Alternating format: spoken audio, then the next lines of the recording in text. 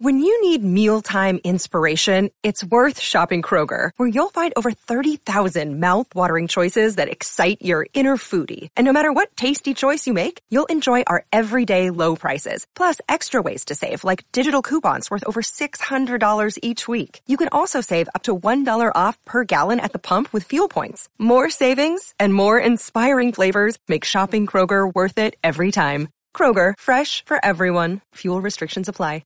This is Sid and Friends in the morning. But you say he's just a friend. Oh, you're my best friend. 77 WABC. Breaking international news here. Newly released video showing what appears to be a Russian military plane engaging in what the American military says is unsafe and unprofessional behavior today over Syria. 3 Russian fighter jets harassing a group of American drones. U.S. officials tell NBC News the jets got way too close, dropping flares. One Russian pilot even used what's called an afterburner, positioning it right up against one of those drones, making it harder for the drone operator to actually safely control it. The Biden administration has decided to supply Ukraine with cluster bombs as part of a new weapons package that's set to be announced. Cluster bombs, which were also used in Syria's civil war, release large numbers of smaller explosives that can kill and maim indiscriminately over a wide area. More than 120 countries have banned the weapons. The migrant crisis in New York City intensifies as Mayor Adams looks to house asylum seekers inside public schools. He's eyeing the empty schools over the summer in the city's latest attempt to find housing for migrants. The plan is facing a firestorm of criticism. Staten Island Borough President Vito Pasillo Jr. says the root of the problem lies within Washington. Where does it end? 500,000? 300,000? A million? I don't think that it's right that a school that accommodates kids, I don't think that's the right approach. He drives this one toward the left field corner. That ball is out of here. A line drive home run for Pete Alonso. Lindor with a triple, Alonso with a 2-run homer, and it's 2-0 New York. And the breaking ball drilled to left field. Forget that. Alvarez again. It's a 2-run shot, and it's 7-0 New York. Thinking right center this time, but he drills this one too deep for a triple. That's going to sail out of here. Francisco Lindor is 4 for 4. That's his 18th home run of the year. Double for the cycle. 9-0 New York.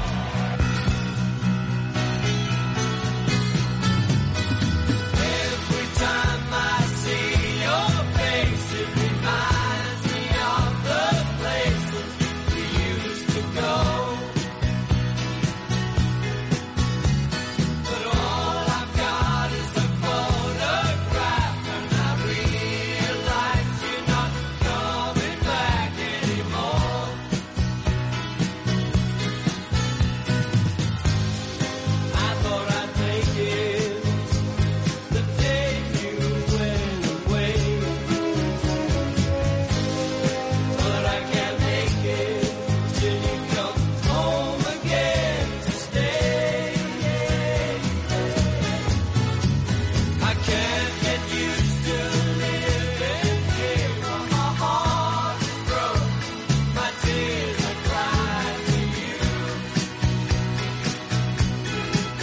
Ringo Starr, baby. Ringo Starr's birthday today.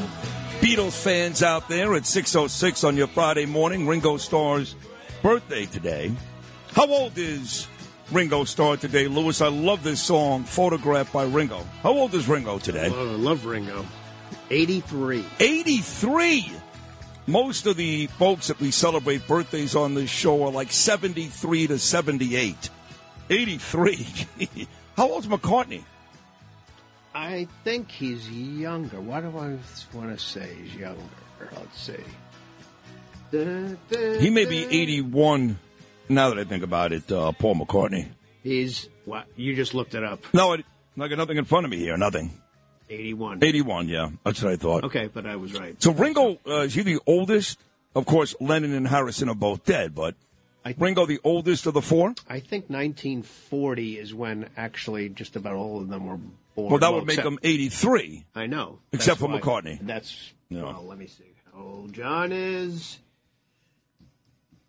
John. was born in 1940. 1940. So Lennon would have been 83. Right. And Harrison, I'm sure, the same. Yeah, because I always remember seeing, let's see, George. That's not how you spell George.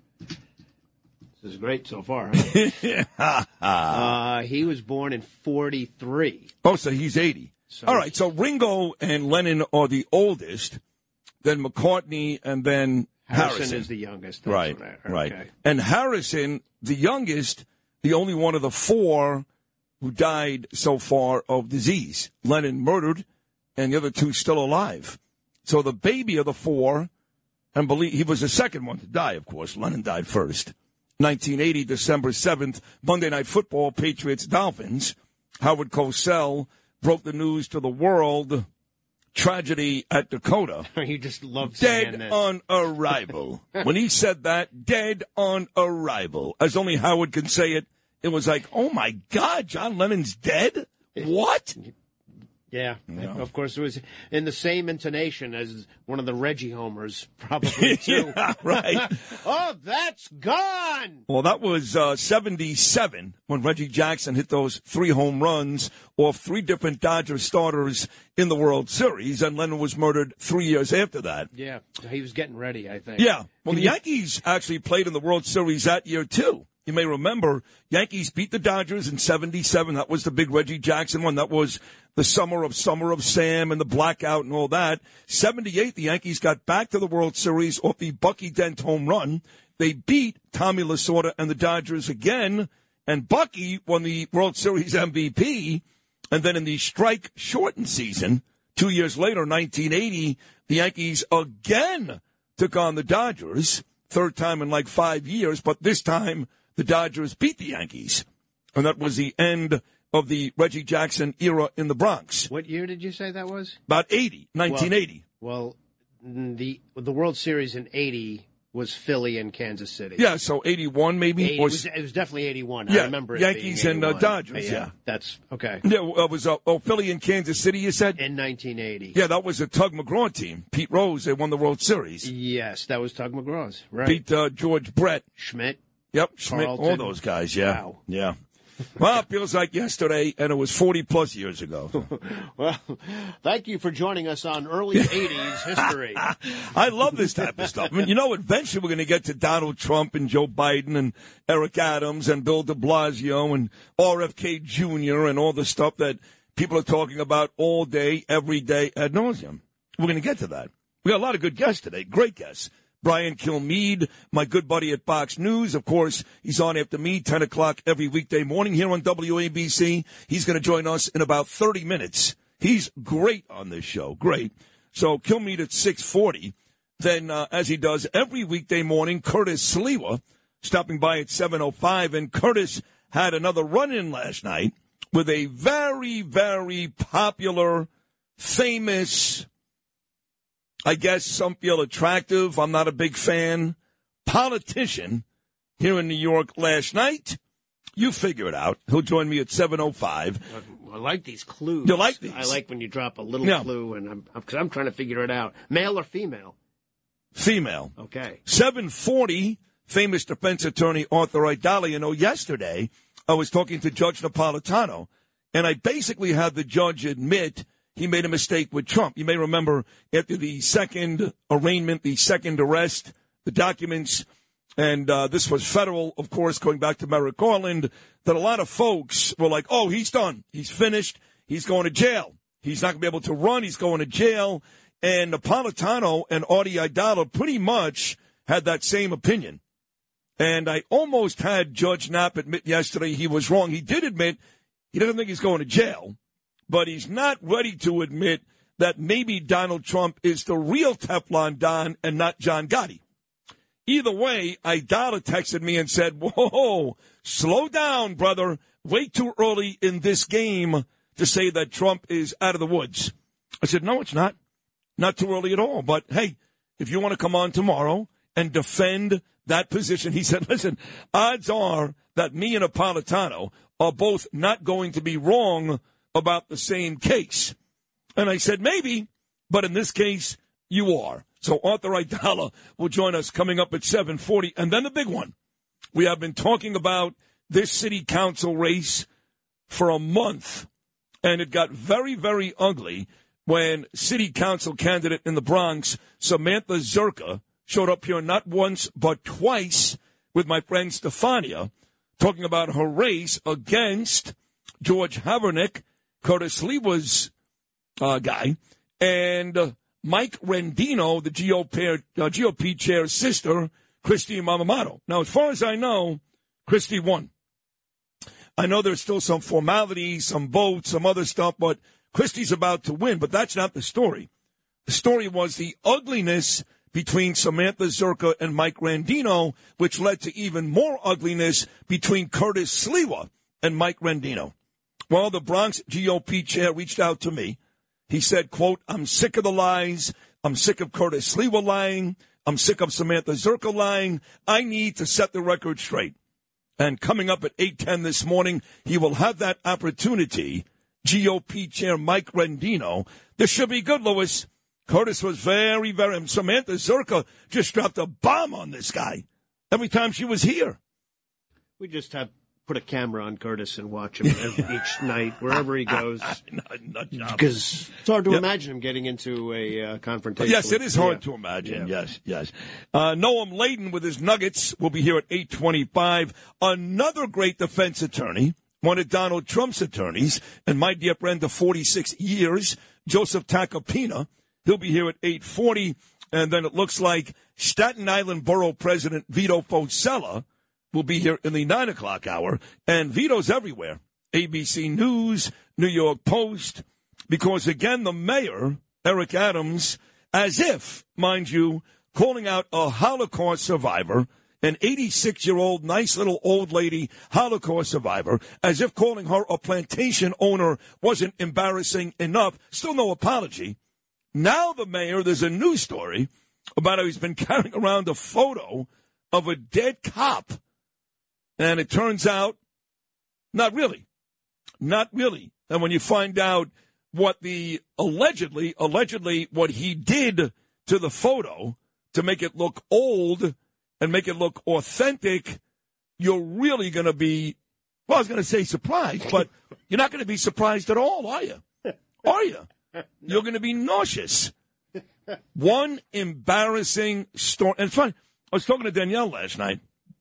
I said, listen to this story. She said, I get it, but what about the real issues? I said, well, you tell me. If we're spending too much time on these other stories because Eric Adams is doing such a great job with crime, the problems in this city, then I guess we'll stop.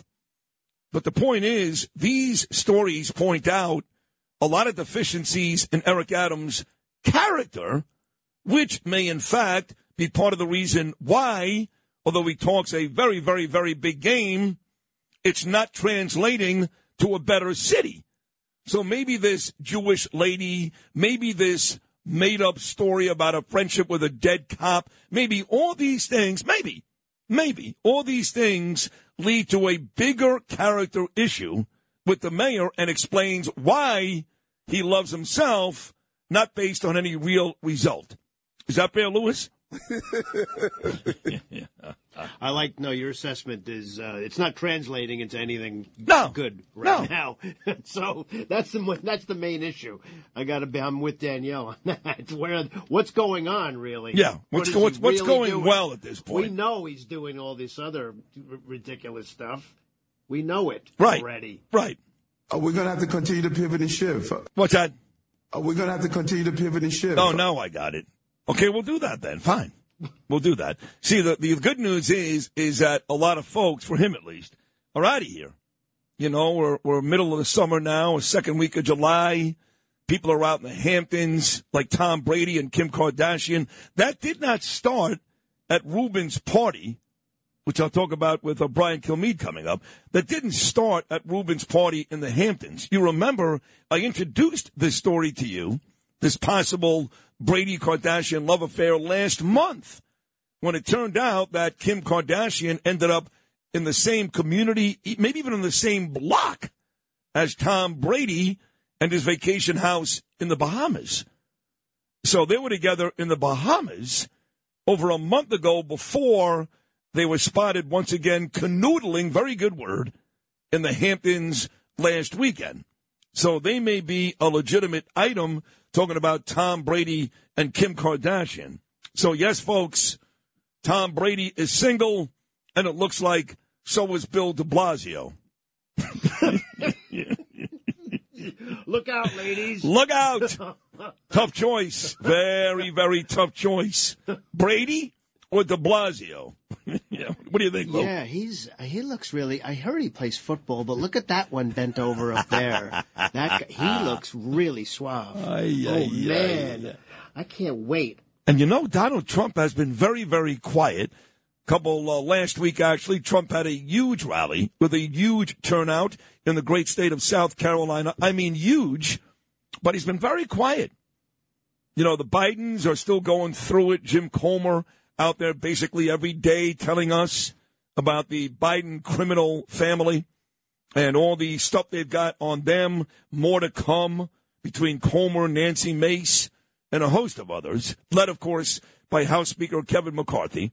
Then you've got this whole, I guess, controversy where Biden is not releasing what's been sealed in the Kennedy murder. And Kennedy's nephew, RFK Jr., who right now is in second to Joe Biden in the Democrat race, and is gaining some steam. You've got folks like Roger Stone, Frank Morano, and others. Kevin Breslin, a good buddy of mine, Jimmy Breslin's son. These are all folks that are very high on RFK Jr. Someone even said last week, wouldn't be a bad idea for Donald Trump to pick him after he wins the primary as his running mate. He won't do that. But at any rate, RFK Jr. is making noise, and he is one of many who doesn't believe that Lee Harvey Oswald killed his uncle, and it's all that simple. He, in fact, believes, like Stone and others, that the CIA played a role, the role in killing his uncle. So we're going to find out, or we're not going to find out, because just so you know, Joe Biden is not the first president to have this information and do nothing with it. We're going to find out. 1-800-848-WABC, 1-800-848-9222. A getaway Friday. Beautiful weekend about to come your way here in New York. We've got 7 great guests stopping by this morning. We're happy you're here, folks. Friday with Sid and Friends in the morning, exclusively right here on Talk Radio 77 WABC.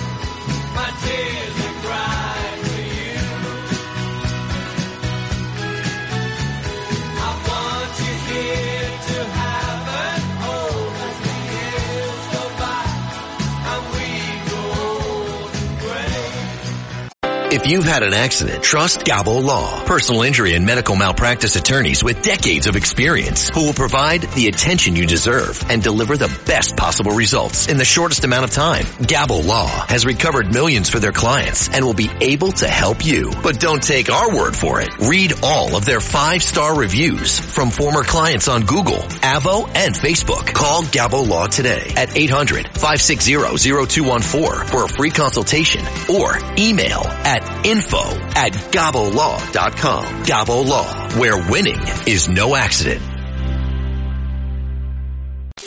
Talk Radio 77 WABC.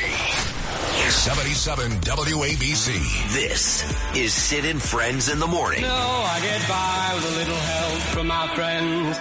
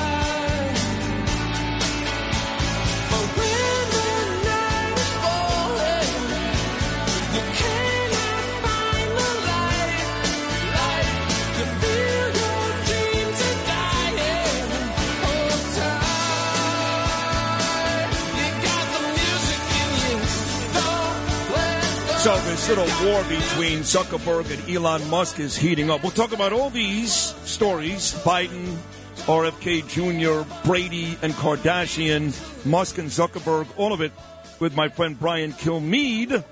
He'll be coming up next.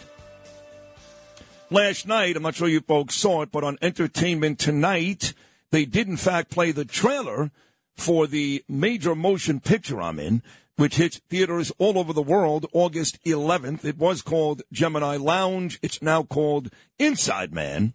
That's the name of it. And it's a great cast. Danny A. is a wonderful actor, director, the real deal, folks. Best friends with Leonardo DiCaprio, just the real deal. So Danny made this movie, and he plays Roy DeMeo, Mr. Gambino crime boss from way back when. But Emile Hirsch is in the movie, Lucy Hale, Ashley Greene, and a host of other really good young actors. And I've got a small role, important. You see me quite a bit behind the bar. I 10-bar with Lucy Hale. But it's still cool to see the trailer. I'm in it. And the movie as well comes out August 11th. And thank you to Entertainment Tonight, who played the trailer last night. Gravesend having a huge week on Amazon Prime. Right now, number 3 on Amazon Prime overall behind Yellowstone. I forgot who's second, but Gravesend is number 3. So if you haven't seen it, folks, this weekend is a good time. Amazon Prime, all 9 episodes. I'm in 5 of them, if you want to ask. Episodes 1, 2, 5, 6, and 9. Go watch it. Great cast, Chaz Palminteri, Vinny Pastore, Armand Asante, William Forsythe, Andrew Dice Clay, William DeMeo, Chris Mormondo, Peter Gaudio, Gina Gershon, Fran Drescher. I can go on and on. Amazing Tony Darrow. Amazing cast. Great show. Check it out on Amazon Prime this weekend. So Frank Morano showed me a column this morning, which really surprised me. You guys know I've become friendly with Carrie Lake. Carrie Lake ran for governor in the great state of Arizona. She seemingly won, and they took it from her. And she yells and screams about rigged elections about as much as Donald Trump. And she's got a brand new book out titled Unafraid, and she spent an hour with me in studio about a week and a half ago. And it turns out President Trump actually wrote the foreword for her book. That's a big deal. And just last Thursday night at Bedminster, New Jersey, Sergio Gore and Winning Team Publishing had a big book party, which I couldn't attend because of the red carpet premiere of Grey's End, for Carrie Lake, and Trump was there. And she came on this show and spent an hour telling me why Donald Trump is not just the greatest president ever, but, in her opinion, the greatest leader ever. That's a big deal. So Frank shows me a column this morning in today's Daily Beast that claims that there are folks inside the Trump organization, including Donald, that are down on Carrie Lake, that she's a bit much. She's too loud. She's too out there. She garners and wants too much attention, and she's turning off Donald Trump and folks inside his party. Now, I don't know, again, if that's true or not, but the Daily Beast, most of the time, relatively credible, claiming that Carrie Lake is no longer a sweetheart of Donald Trump. So what do? I text Carrie Lake at 5:30 this morning Eastern Time, which is, I think, 3:30 a.m. in Arizona. And I said, listen, I saw a column in the Daily Beast.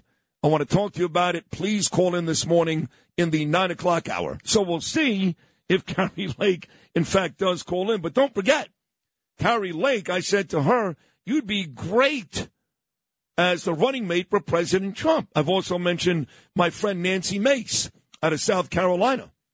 And Carrie Lake looked at me and pretty much said, yes, I would do anything the president asked me to do.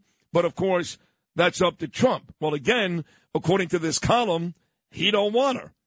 And it ain't going to be Vivek Ramaswamy either, who right now has just 5%. But believe it or not, that puts him in third behind Trump and DeSantis, ahead of folks like Mike Pence, Fat Chris Christie, and others.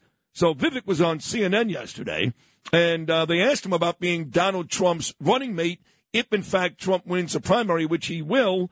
Here is Vivek's response. Louis, Vivek Ramaswamy, cut number 12.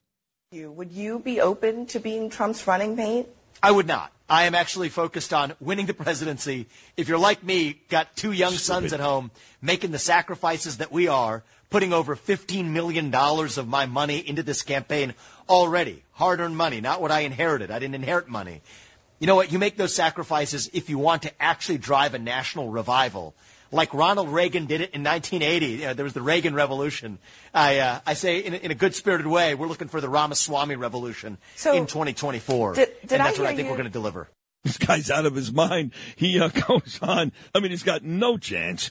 He goes on to talk about the similarities to Trump, but also very different. Ramaswamy and Trump. Lewis, cut number 11. We're very early in this race, so anybody who's trying to draw who the front runners are before the first debate, I think is missing the plot, just like they would have in 2016.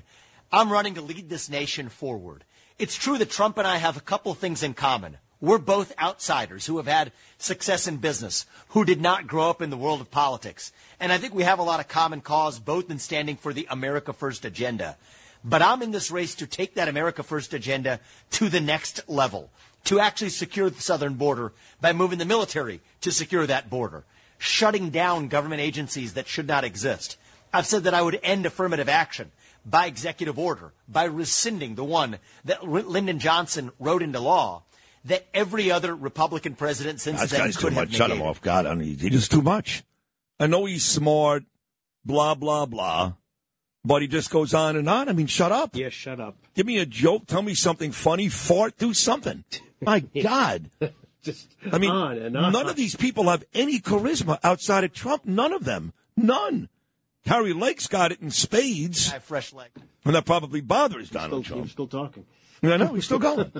Play one Lake cut. She was on the Steve Bannon podcast. That's a mistake right there. I mean, Stay away from that guy. I told Kimberly Guilfoyle, please make sure your future and father-in-law doesn't go anywhere near Steve Bannon. At this point, he doesn't help you, he hurts you. So Lake is on with Steve Bannon. She talked about Biden's censorship campaign, how that was ruled unconstitutional. So we'll get in one Carrie Lake before Brian Kilmeade and Curtis Sliwa. This, Lewis, is our friend Carrie, no longer, according to the Daily Beast, a Donald Trump sweetheart. This is cut number 9.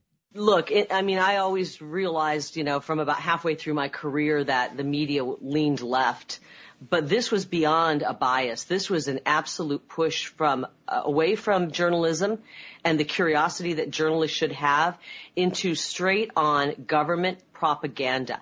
If it didn't come from Fauci and didn't come from the CDC, it wasn't going to make it on the air. And this was all across the corporate media, all across the corrupt corporate media. And when I realized that we're putting out information that is driving people to, be divided, to be isolated, to be filled with fear, this is not responsible. If you're getting medical advice, many times you'll want to have a second opinion, correct? Even a third opinion. But when it came to the news during COVID, they wouldn't even try to get a second opinion, even from people who were experts in the field of virology or public health, things like that. So it was really disturbing. But I think this ruling is huge because it doesn't just mention how we can talk about and how we were censored with COVID. You know where I stand, and my most important issue right now is reforming our elections.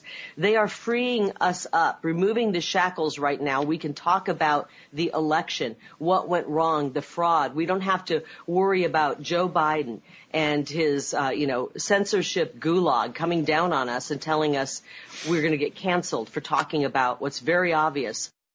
All right, there she is, Carrie Lake, still talking rigged elections. Again, just ahead of both Brian Kilmeade and Curtis Sliwa. Joe Nolan in traffic. It is time for the 77 WABC minicast clip of the day. Everything you need to know in under 10 New York minutes. Download and subscribe wherever you get your podcasts and get the max out of Mini. Listen anytime on the 77 WABC app. Today's minicast is from The Rita Cosby Show. And here, Rita's talking about Hunter Biden.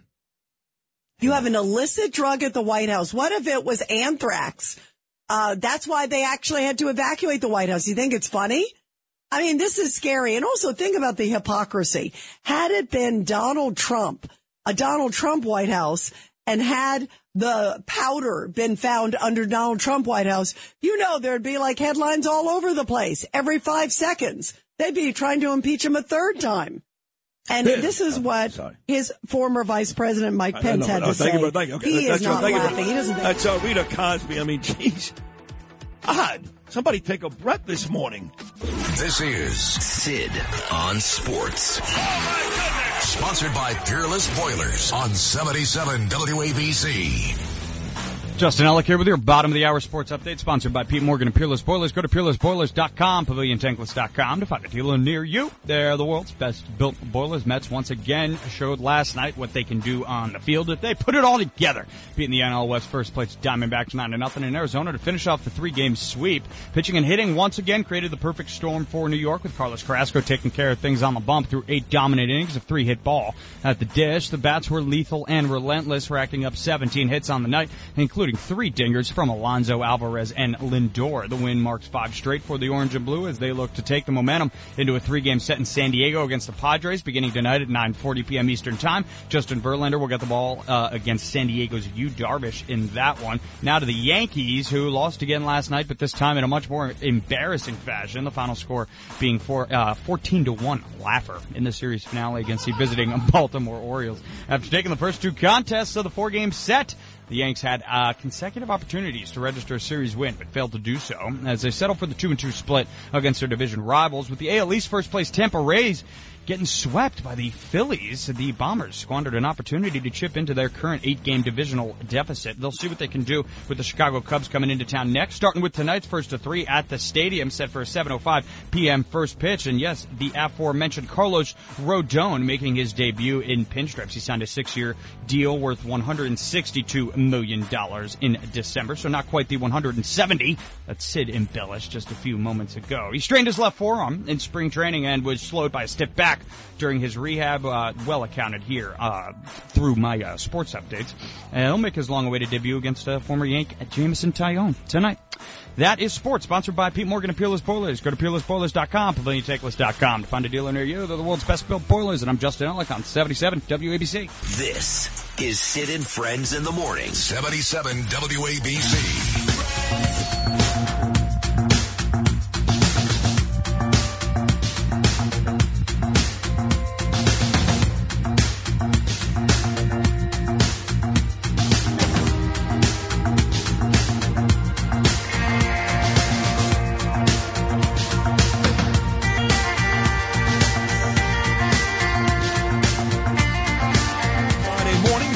on Sid and Friends. And you know what I do every weekend now? And this is the God's honest truth. I watch 8 p.m. every Saturday night on Fox News One Nation.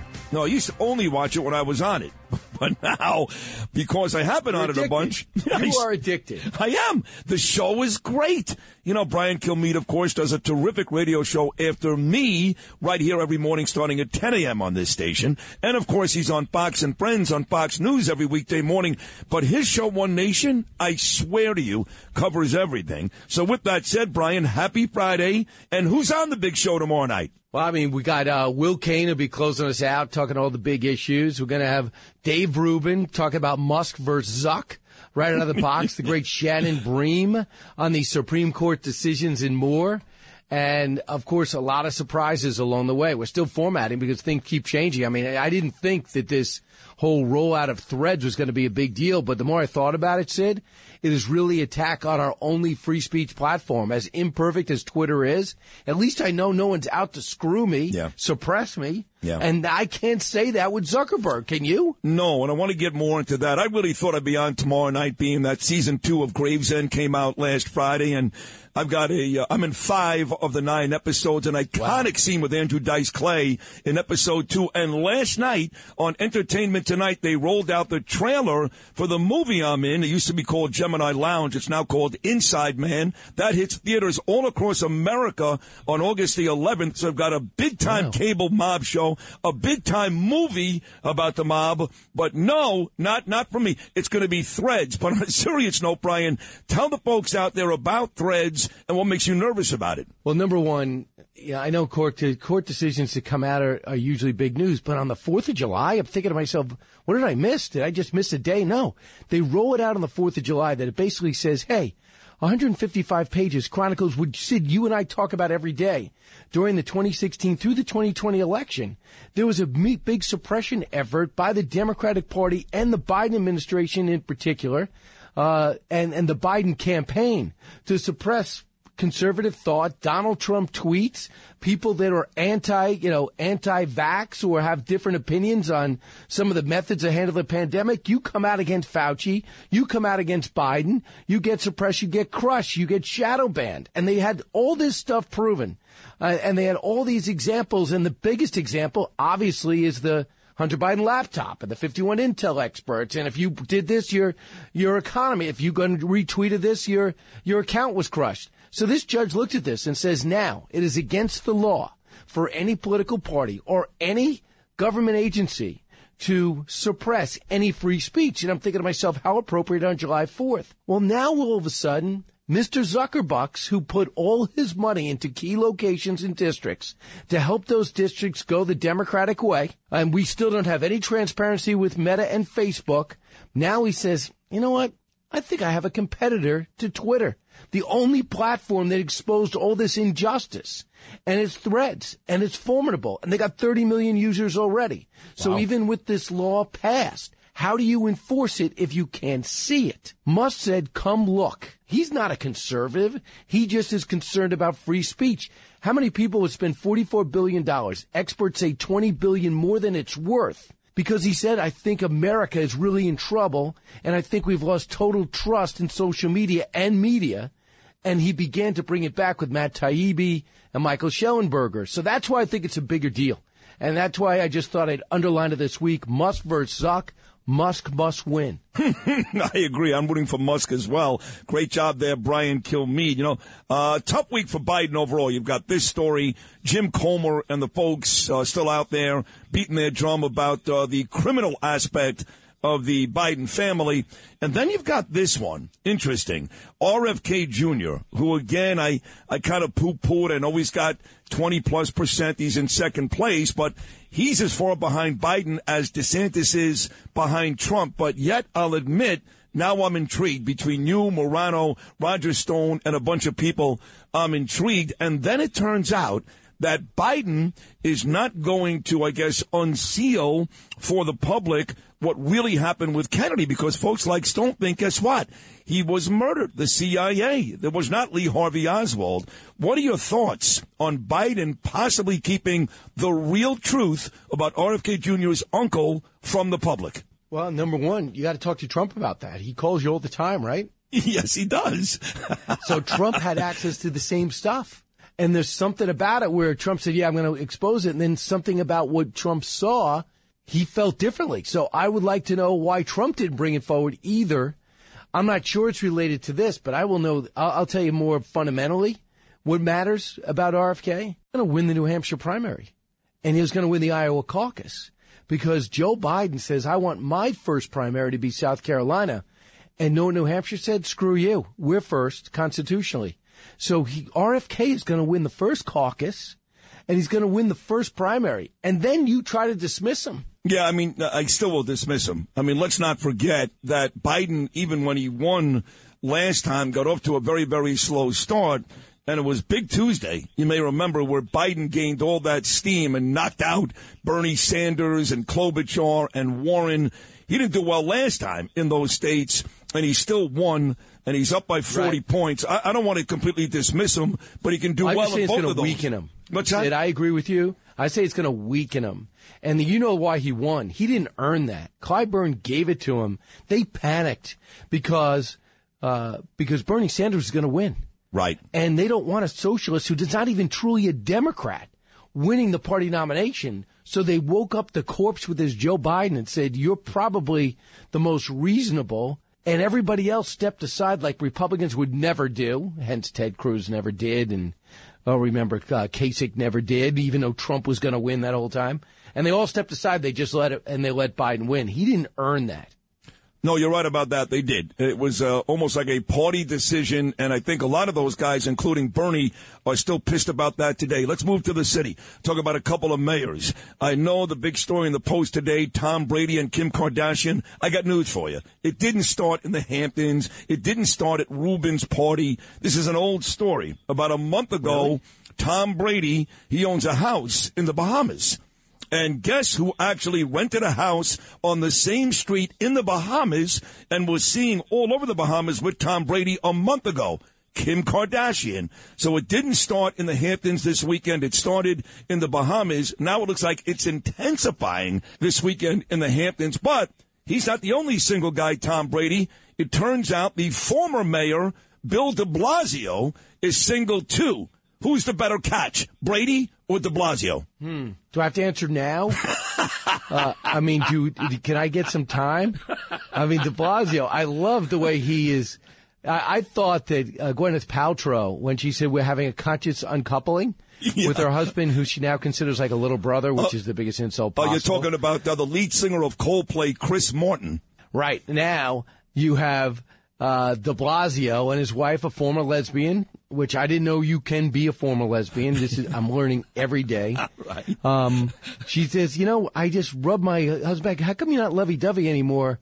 Why don't you say, let's start dating other people? I mean, what kind of conversation is that? This is the story they actually tell. I know, and now they're going to live together and date other people. Well, this here's is the going to issue. go really well. They can't get divorced because if they do, then legally they can testify against each other. Both are facing some real legal issues. Trust me, I know this from the inside.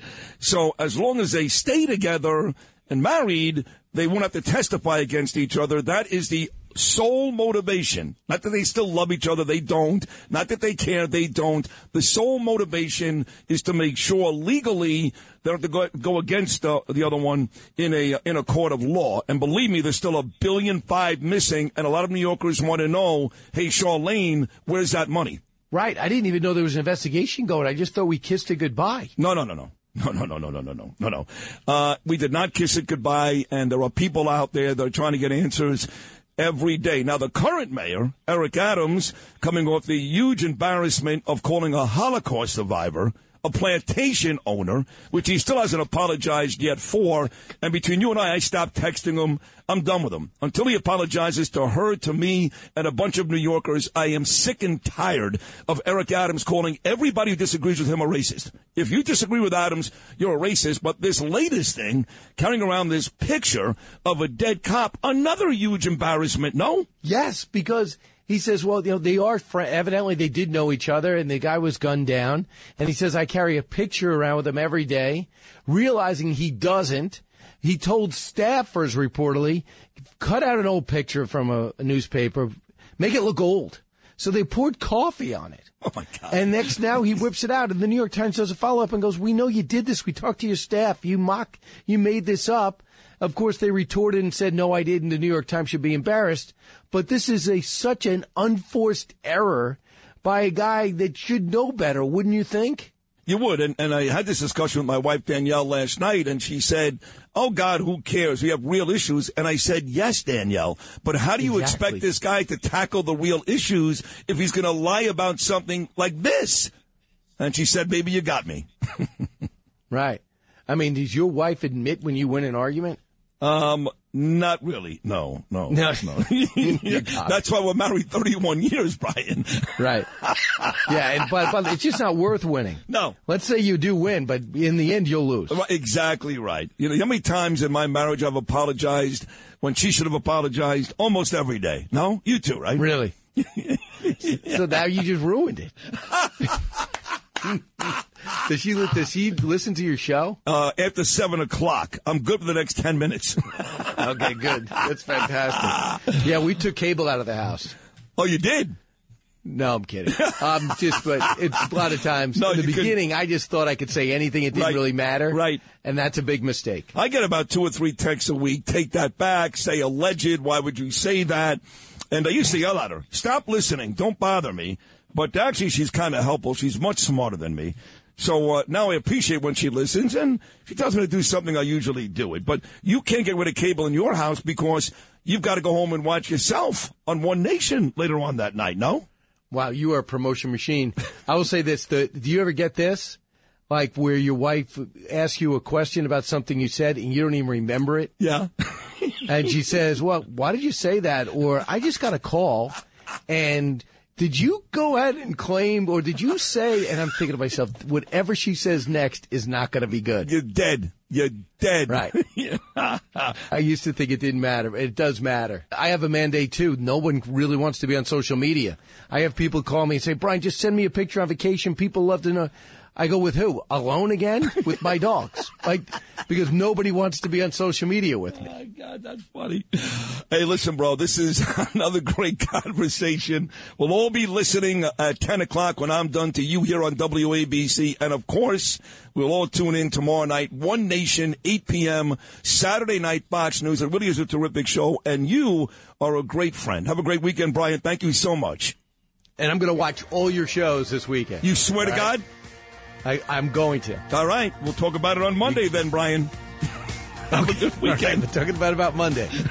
A man, a multi-dimensional, multimedia superstar, Sid Rosenberg. I'm going to lock this interview out myself. Thanks for joining us.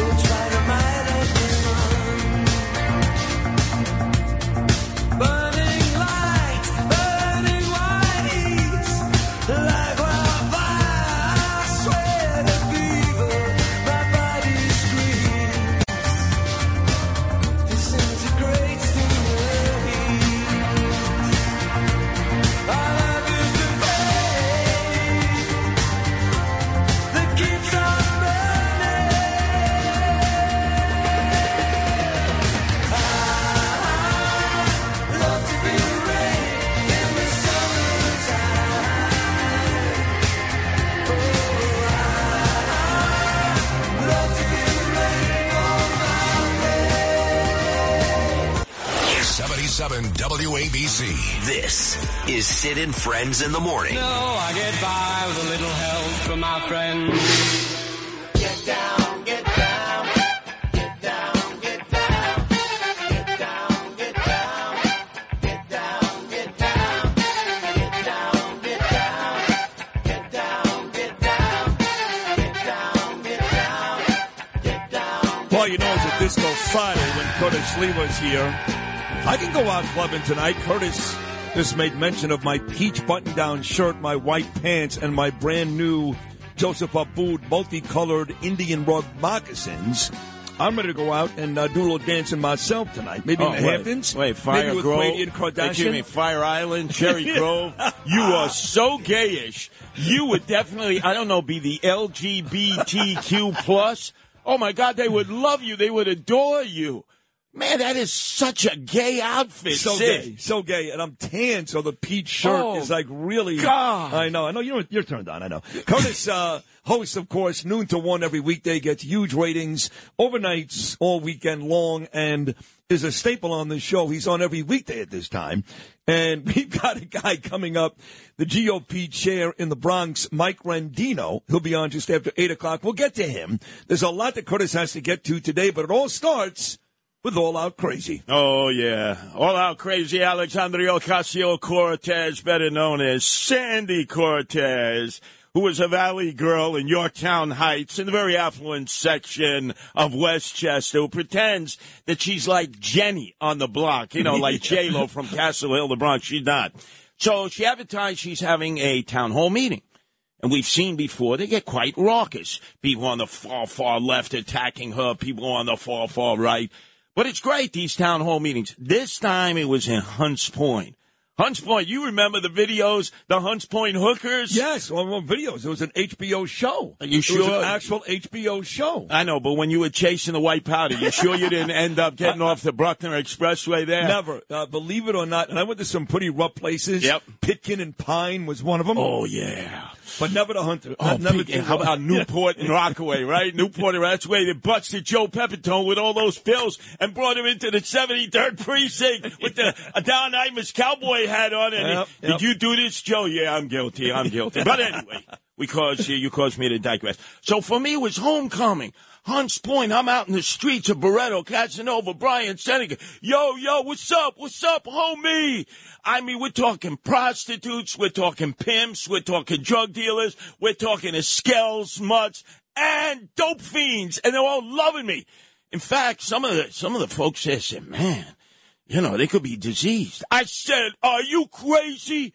Well, when Mother Teresa went amongst the wretched and the poor, did she want a hazmat suit? Did she want gloves? Did she want a mask? Well, that's the first thing that me and Bernie said years ago when my great partner, God rest his soul, was still alive. You put up these videos where you would actually, with your own hands, and no gloves, around COVID, you would feed the homeless. And me and Bernie were like, this guy's got to have tuberculosis, herpes, who even knows what. Never ended up with coronavirus, ended up with COVID-19. No hepatitis? No, remember what I do? I bathe in rubbing alcohol. I stick it up my nose. Anyway, what? Yeah, that's what prevents it. You did, didn't you 1 year have penile porosaurus? I had so many diseases. Look, the Board of Health, the letters are not to be looked at. Remember, I have HIPAA privileges. But anyway, you're causing me to digress. I'm sorry. So anyway, I queue up, and they tell me to the back of the line, because you're not a constituent in her congressional district. I say, okay. And then there's two lines. There are people who are not part of her district, but they are her groupies. So they let everybody in who's part of her district first, because it consists of the Bronx and Queens. No problem. Then they let everybody else in. Then the guys come up to me, and the cops just said, they ain't letting you in. I said, what do you mean? They ain't letting you in. Yeah, I said. Wait a second, town halls, everybody can Exactly. come. I said, not only that, I'm WABC. Yeah, Curtis, I listen to you every day, the old Fort Apache on Longwood. They wouldn't let me in. Really? That's right. So I posted a video. You can go to my Facebook page. You can see me. Outside, they had a huge poster of AOC, as if the queen of the socialists had arrived. And meantime, then I'm going to be posting the videos where all of a sudden the skells, the mutts, the dope fiends, the drug dealers, the pimps, the hookers are embracing me. Say, you're our guy. You're a hood rat. 1989, she was hanging out in Yorktown Heights, a little baby, a little bambino. I was doing drug raids in Hunts Point. This makes me think, when I go back to your very unfortunate loss to Eric Adams in the mayoral race. Yes. And the reason why you lost is all these people you were with last night that love and revere you, you're like God to them. Yes. They're all felons. They can't vote. Yeah, well, they don't vote anyway. That's the problem. Right. It was based on them. I would have been mayor 10 times over. You saw that yourself when you came with me in Brownsville. Never ran, never will. The brothers and sisters, they can't get enough of me.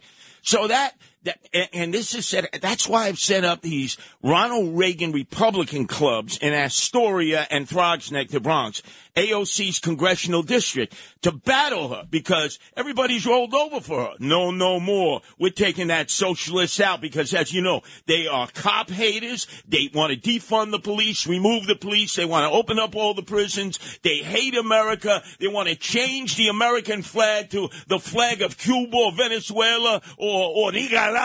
Hell no, AOC, all out crazy Alexandria Ocasio-Cortez. I'm coming for you. But being in the Bronx reminds me that there was a very contentious race north of there. There was, District 13. In fact, I had Samantha Zerker in here twice. Your candidate, George Havanick, ran a really good race, but it looks like he's going to lose to Christie, who happens to be the sister of the GOP chair, Mike Rendino. Now, some very ugly things said about Mike between you and Samantha. He texted me. He said, Sid, I'm a huge fan of yours. From your days on The Fan, I'm in recovery just like you. I love it when guys like us succeed. Curtis is lying. Samantha is lying. Give me an opportunity to correct the record. And that's going to happen right here in about 45 minutes. Well, that's fine. And he should get equal time. You offered him equal time in the middle of the campaign, but I guess he was too busy in Garden City where he lives, attending brunches and getting wine dined in parking lot. He's a lobbyist for the casino out there. He does speeches.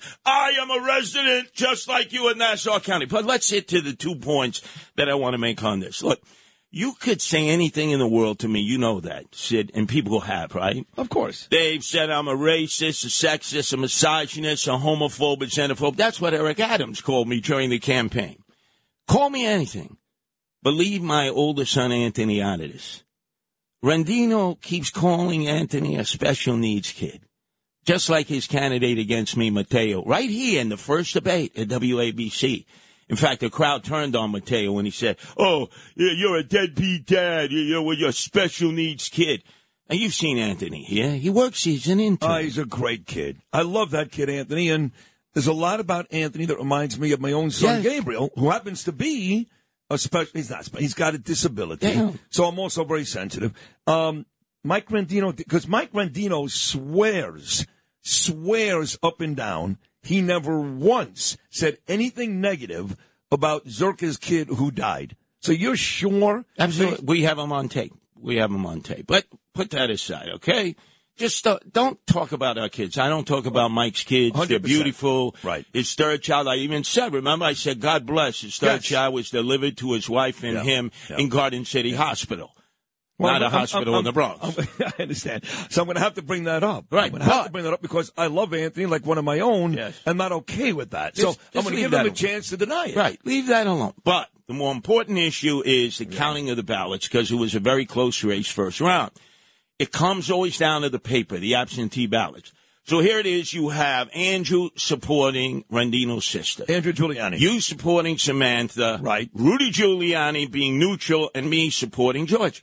And so Rudy had me and Andrew on his show on Friday to discuss the importance of the paper ballots. Let's play this cut. This is Rudy, Andrew, and Curtis discussing the importance of the paper ballots. They're bringing it to New York now. Yeah. Curtis is absolutely right on this, and Curtis has outwardly supported George Havanick. I was on Christy Marmorato's signature on her petitions. And basically, even though we may have had different candidates potentially on this one, I didn't make an open endorsement, but if anything, probably I've helped Chrissy a little more just by being on her petitions. The thing that's so important to me, though, is if we're going to make sure that we can trust our elections in this city, in this state, and in this country, then you need to make sure that that you have every single person's lawyer represented to open up those absentee ballots and to see that. You have to do it. I don't care what the results are, whether it means Christie winning, whether it means George winning. We need to make sure we get back to a place in this country where we can trust our elections. And, Andrew, you have no idea who it's going to benefit. And, Curtis, you don't know who it's going to benefit. No. And it's simple. They had 200 absentee ballots. Each of the candidates was supposed to have a representative. Your candidate, Samantha, my candidate, George. And they opened them up with no representatives there. with only two people in the room, the commissioners of the Board of Elections of the Bronx, the Democratic commissioner, and you know who the Bronx commissioner is? The Bronx commissioner, I'm going to take a guess. Yes. I'm going to go with Christie's brother. Husband and the brother-in-law of Mike Rendino. How fair is that? We're entitled to look because that's how. Remember, we have Roger Stone on Sundays 3 to 5. Remember him barging into that room in Broward County when you were in Florida? He said the whole world is watching. Gore, Bush, you can't count the ballots without us being able to watch. Remember? And then because of that, it went to the Supreme Court. We ended up with Bush 43.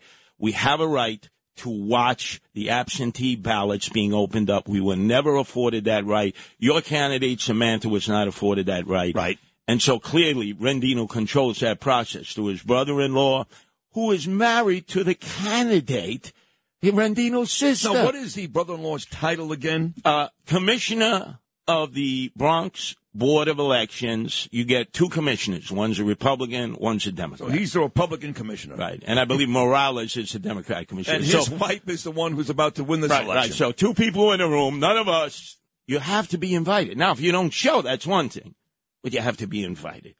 But now can I talk about another person who I believe, based on his conversations with you recently, should be involved in the sequel of the movie in 1969, Bob, Carol, Ted, and Alice. You remember that? With Natalie Wood, Robert Cope, Elliot Gould, and Diane Carroll. And let me guess, this person you're talking about, that's a great reference, Curtis, great reference, happens to be coming on this show just like Mike Rendino is, in fact, later on this hour. That's right. Arthur Aidala, ass-kisser of Bill de Blasio, who is actually defending him in court now.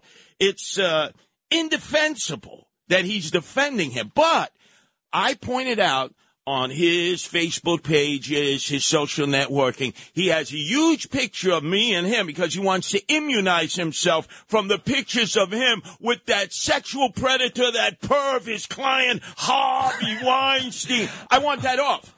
I want that off today. You want the picture of you and Artie off the page. I want it off the page. You want nothing to do with this. I did see the picture. There was a nice picture of the two of you together. And then next to it, it's him and Harvey Weinstein. Well, whatever. He likes you both. It doesn't matter. I want that picture off. And why is he defending de Blasio? You know. Because he pays. That the commission. He's got $1.5 billion. Right. The commission has come together. That means Frank Morano, junior member, right?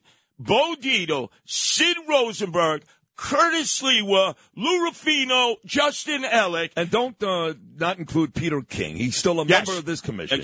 He's gotten back on board. He finally got off the Eric Adams crazy train and decided the guy is crazy, as he admitted. But we have been going after de Blasio and his wife because they stole $1.5 billion from that program, Thrive, of which Arthur Aidala is defending them.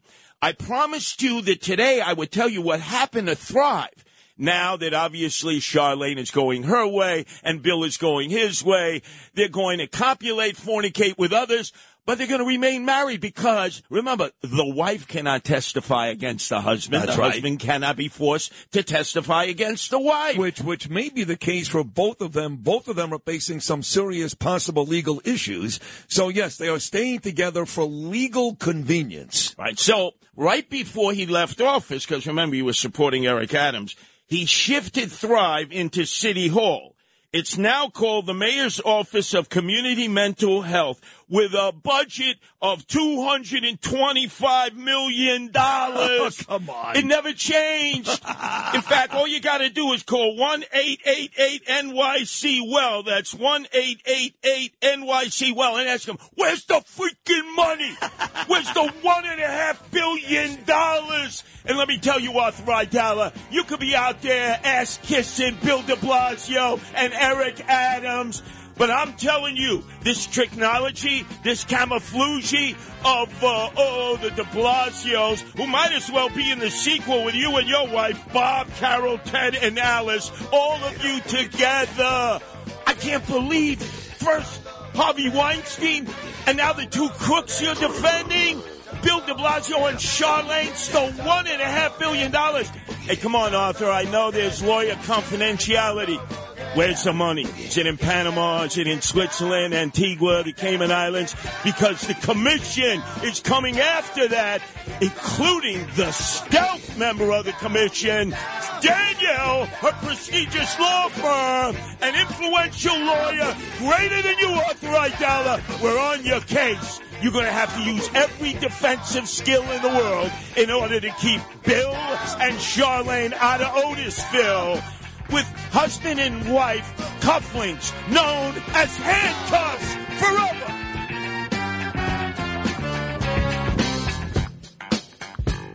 Get it. Feel the funk, yo. Let it flow.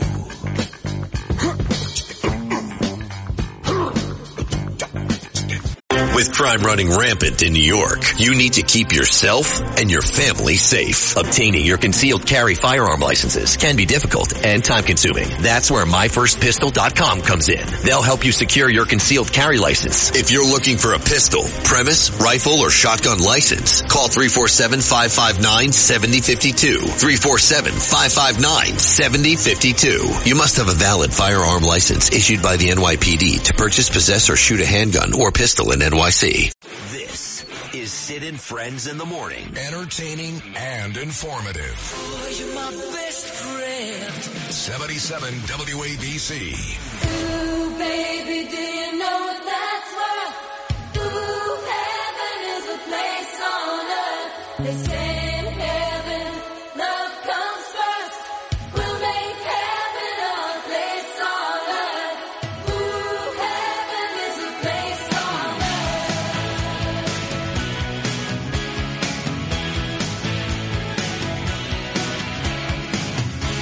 We're giving away Belinda Carlisle tickets today. This is Belinda Carlisle. Get some really good solo songs like this. Of course, also well known for being the lead singer of the Go-Go's. And she'll be at the NYCB Theater in Westbury. Giving away tickets today for this lady, Belinda Carlisle, and Gladys Knight. Already a great show. Brian Kilmeade and Curtis Lee were both terrific. A lot more to come, which includes Arthur Aidala, Bronx GOP Chair Mike Rendino, Joseph Tacopina, Staten Island Borough President Vito Pasella, and maybe Carrie Lake. We'll see. But I'm joined in studio now by a young lady who's here about once or twice a month. We always love it when she's here. And she is the pride of Palm Beach, and that is our friend Elizabeth Pivko. Lizzie, good morning. How are you? I'm okay. How are you? Welcome back to New York City. Thank you. The place you call home, even though you don't live here. I live here in my heart. I'm getting better. Aren't I getting better? Yeah, you're getting it, I guess. Did you move now from Boynton to Palm Beach? Is that official? It's official. It's official. So now you live, are you in Palm Beach? Exactly like Palm Beach Gardens, or you rather not disclose your information? It's less that and more that I'm a woman and don't know where the hell I am ever. So Yeah. I don't know. Somewhere in West Palm, I But think. closer to Donald Trump now. You're Closer to the Mar-a-Lago. airport and Right, Donald the Trump, airport, yes. sure. All that matters. Yeah, well, the airport especially because you can't wait to come back to New York. Exactly. So tell me this. I was just having this conversation with you off the air, and Carrie Lake may join me at 9:30. So the Daily Beast comes out with a story this morning, and it says that Donald Trump specifically is tired of her, that she's too much. She wants all the attention. I love her. She was here last week for an hour, and I think she's a great spokesperson for Trump. And we all know, of course, her name has been bandied about, people like Nancy Mace and others, for a possible running mate. So the Daily Beast says, ain't going to happen. Trump can't stand her. And she was on Steve Bannon's podcast just yesterday talking about the Bidens. So it's really a two-pronged question. A, do you believe that Donald Trump doesn't like her, or is the Daily Beast just making up stuff? And secondly, why would anybody in their right mind hang out with Steve Bannon? Explain that one to me. I know that he was there in 2016 and he's a big Trump supporter, but I really believe in my heart of hearts that he does more bad than good for any political candidate these days. Do you? Okay. You don't believe that? Honestly, I don't. I mean, he's on the side, like he's doing his show. Whereas in 2016, he was in the campaign office. Right. In the campaign, I'm pretty sure he was in the White House at some point. A lot of points. Yeah, I mean, I don't know how many candidates he really works for, so I can't say he does any harm there. I don't know. He's an interesting character. I think he kind of keeps himself in the best way. So if you don't want to be a part of that crew, you really don't go there. But he gets a hell of a lot of views, and people love what he has to say. I just think that MAGA extreme. I love Trump. I love him to pieces. But when you get to the extreme levels, that MAGA extreme, that even turns me off. And to me, the face of that is Steve Bannon. He's the face of it. Is it? Okay, no, that's interesting. You think there's one housewife on Long Island right now that doesn't think he's a nasty scumbag? Honestly? I think extreme is a better word than nasty. Yeah. But no, I think they both work. There's definitely a lot of people that have become very extreme, but it might be because of what they've been put through the last few years. But he started that way. When he, I mean, you had people like Corey Lewandowski. Right. He was relatively normal. The other guy who Corey wrote the book with, what was his name again? David Bossie. Right. He's very good. He's very nice. Right. Very nice, normal. And Bannon came in. It's like, break out your Confederate flags and guns and let's go. Like, if you told me Bannon broke into the Capitol January 6th, I wouldn't be surprised. Oh, jeez. I mean, luckily, I have not spent a lot of time with him. I can't say a lot. I can go back to your Carrie Lake question, though. Well, give me the Carrie Lake answer. I certainly do not believe Daily Beast knows what they're talking about, or they're getting faulty information. It could easily be the information from, like Jason Miller said, some pretty bad advisors that actually don't spend any time with I didn't Donald read Trump. his tweet yet on the air. Did I read his tweet? I No, forgot. you read it to me. All right, so let me read it on the air. This is what Jason Miller, thank you for that, tweeted. He said the anonymous so-called advisors quoted in this Carrie Lake fake news story are not advisors at all. They're jealous losers who like to say they're close to President Trump, but in reality have no access at all. Now, my opinion is, I believe it. I do. And not because I don't love Carrie. I love Carrie. But I know Trump. And if somebody around him is garnering a lot of attention and somebody around him is becoming a legitimate face in his movement, and somebody around him gets mentioned in the rigged election, even before he does because she got jobbed in Arizona, I can see that pissing off Trump all day long. I think we see him differently. I don't think so. I think he's enjoying the fact that someone's loyal to him despite a lot of the hell that she's put through on a daily basis. He really appreciates loyalty. He does. And also, you really can't share the spotlight with Donald Trump. You never will. I think he knows that at this point. You think so? Yeah. I know he tends, and again, I love him. Yeah. But he tends to get really babyish about certain stuff. And he does get bothered by certain I think he gets things. bothered by a lot of things. I don't think this is one of them. I just don't see him that way. No. All right. Well, I believe you then. Hey, Lewis, call the Daily Beast and tell them that Liz Pipko says you're a bunch of liars. No, maybe they're leakers or they're whoever's giving them information might be a bunch of like liars. Anthony Scaramucci. I didn't say it. You did. He's making news right now, though. We'll be the next column of the Daily Beast. All right, we're going to talk to Arthur Aidala coming up next. He was just the topic of a blistering conversation with Curtis Sliwa. A lot more to do. Liz Pipko is live in studio. We got 6 more great guests stopping by today. Hi, it's Ernie Anastas. You know, your thoughts can affect how you feel, and how you feel can impact your thoughts. Addressing your mind and body connection is the key to improving your overall wellness. Bergen Newbridge Medical Center is the largest hospital in New Jersey, providing comprehensive, equitable, compassionate, and high-quality emergency inpatient and outpatient medical care, plus mental health services and substance use disorder treatment. The Bergen Newbridge team can address your total health needs in one convenient location. Call 201-225-7130 for an appointment or newbridgehealth.org. Talk Radio 77 WABC. This is Sid and Friends in the morning. From my friends. 77 WABC. Well, how come you say you will when you won't? Say you do, baby, when you don't. Let me know, honey, how you feel. Tell the truth. So much, not even abuse. I actually got a lot of favorable messages last night. I was yelling and screaming yesterday, I'm never going back to L&B Spumoni Gardens. I'm not going there. I'm done with them. Their pizza, their desserts, not good enough to stand online. And then I made a comment. Well, I was just caught up, I don't really feel that way. I'm a man of the people. That's why my ratings are great. People love me. I'm a man of the people. I walk around Rockaway with shorts on and T-shirts and say hello to Kiss babies and say hello to folks all day long. I'm a man of the people. You're not in the regular line. Well, that's a comment I made yesterday, yes. Regular people, yeah. Oh, yeah, I think you did. Yeah.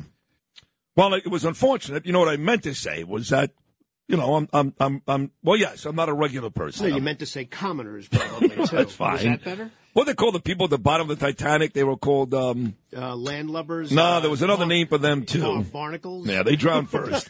Yes. But So people were texting me, my friend Larry Davis and others, saying that was the funniest thing they've ever heard. Others were actually upset. But it all goes back to L&B. So Arthur Aidala, he has, like, I don't know if he owns it. I don't know what goes on there. He shows up with 30 people, Geraldo Rivera, all of his friends. He never waits online. I know he lives in Brooklyn, and he's a legend there, as he should be. He's a tremendous attorney and a great guy. But you can never make a logical argument that Arthur Aidala gets in anywhere before me. Anywhere. Outside of court. Is that fair, Lewis? I'm going to have to go to my notes and see. What are you saying? So you and Arthur Aidala are on a line. Right. Okay, this is the scenario. Any restaurant, any place, anywhere in the 5 boroughs. Okay, first of all, that probably wouldn't happen. You wouldn't be on the line. Both of you would know the owner, I would imagine. No, this is what I'm saying. L&B, I stand on line like a putz. Okay. Like, remember the end of Goodfellas when he went outside and collected the paper? He puts ketchup on his spaghetti? That's me at L&B's Pomoni Gardens. And now you're not being led through the restaurant like right. he was. All right. Like I usually am. So I'm still trying to picture it. Arthur Aidala. Well, I'm going to ask Arthur right now. Frankie Kravitz checks in, and he said they were called steerage. He's right. Good job, Frankie. Here he is. Okay, now we got a new term for steerage. Everybody but Sid. The great defense attorney and dear friend, and the very talented, I must say, Arthur Aidala. Good morning, Arthur. What's happening, Sid? And if you look in your phone right now, you will have the very secret and top secret phone number I just shared with my brother, Sid Rosenberg. But this is the top height line. No one's got this number. You're going to call that number a half hour, an hour before you get to L&B's Pomoni Gardens, and you will no longer wait. You think so? No, I know so. Don't tell me you think so. I know so. Okay, well, I got the number here. I'm not going to read it out loud, obviously. It's a 718, and I'm going to call this number at some point today, and I'm going to take you up on your offer. And if I wait even 10 minutes... You're going to say one word when you call the number. What is it? You're going to say one word. What? Arthur. No, see, I don't want to... No, no, this is where I see I get aggravated. Why do I have to say your name? I'm the biggest radio star in this city. I'm in a movie and a TV show. Here's where I get in, the handful of places I get in before you. When I save people's asses, or when I'm there for them in their time of need. So you're right. So if Harvey Weinstein and Bill de Blasio open up a restaurant together, you eat for free. Correct. Yes, 100%. Not only I know, but I don't know. I didn't. Hold on.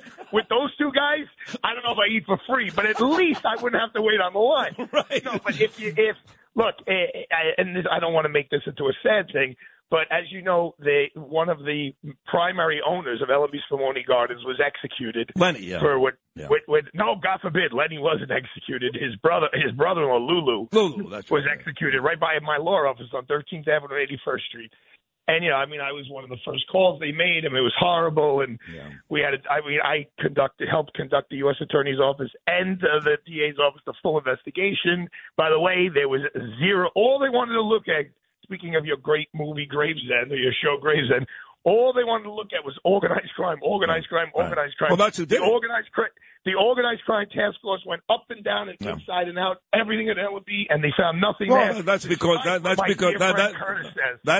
organized crime often has a leg up on the actual police and other bureaus. I mean, you can't convince me, no matter you cannot convince me. Well, why did they kill the guy? Just a random shooting in his backyard. Why? Sid, it's a brilliant question. It really is. Right. They basically offered the guy a very minimal plea. They knew who did the shooting, and the family, through me, basically to the DA's office, to his lawyer, said, come in and just tell us why. We know you did it. Tell us why, and your plea will go from 25 to life to maybe half of that or even less. And the guy never came in, and the only indication we got was the guy was mentally ill. Right, so the guy wasn't a rat, and the guy closed his mouth, said nothing, and but the guy had no links to organized crime. Oh, get out of here! I don't care I don't care what came out of the case. It's like telling me O.J. Simpson was innocent because he was acquitted. No. What you have to you want to talk about O.J. Simpson? Here's the hugest difference between organized crime then and now. It's technology. The only guy who could get away with it is Tommy Whispers from A Bronx Tale, because he would only whisper in other people's ears. All right, so I have to get to other stories here. Then give me I'll put this to rest because I still don't believe it. Why do you think this kid walked up on this guy who owns a pizzeria in a mobbed-up section of Brooklyn, who every mobster goes to for all these years, kills him and leaves $10,000 there? Why did he do that? 15. Yeah, so why did he do that? 15. Well, number one, maybe he didn't kill him right away. In other words, Lulu was still able to walk. Lulu so tragically walked almost into his house. He walked into the backyard. His sons came running out. It was late at night. It was like 7 o'clock at night on a busy street, 12th Avenue in Brooklyn, New York. Maybe there was an element of the guy saying, holy shoot, I'm going to get caught. Because he was not caught right away. He wasn't apprehended for months later.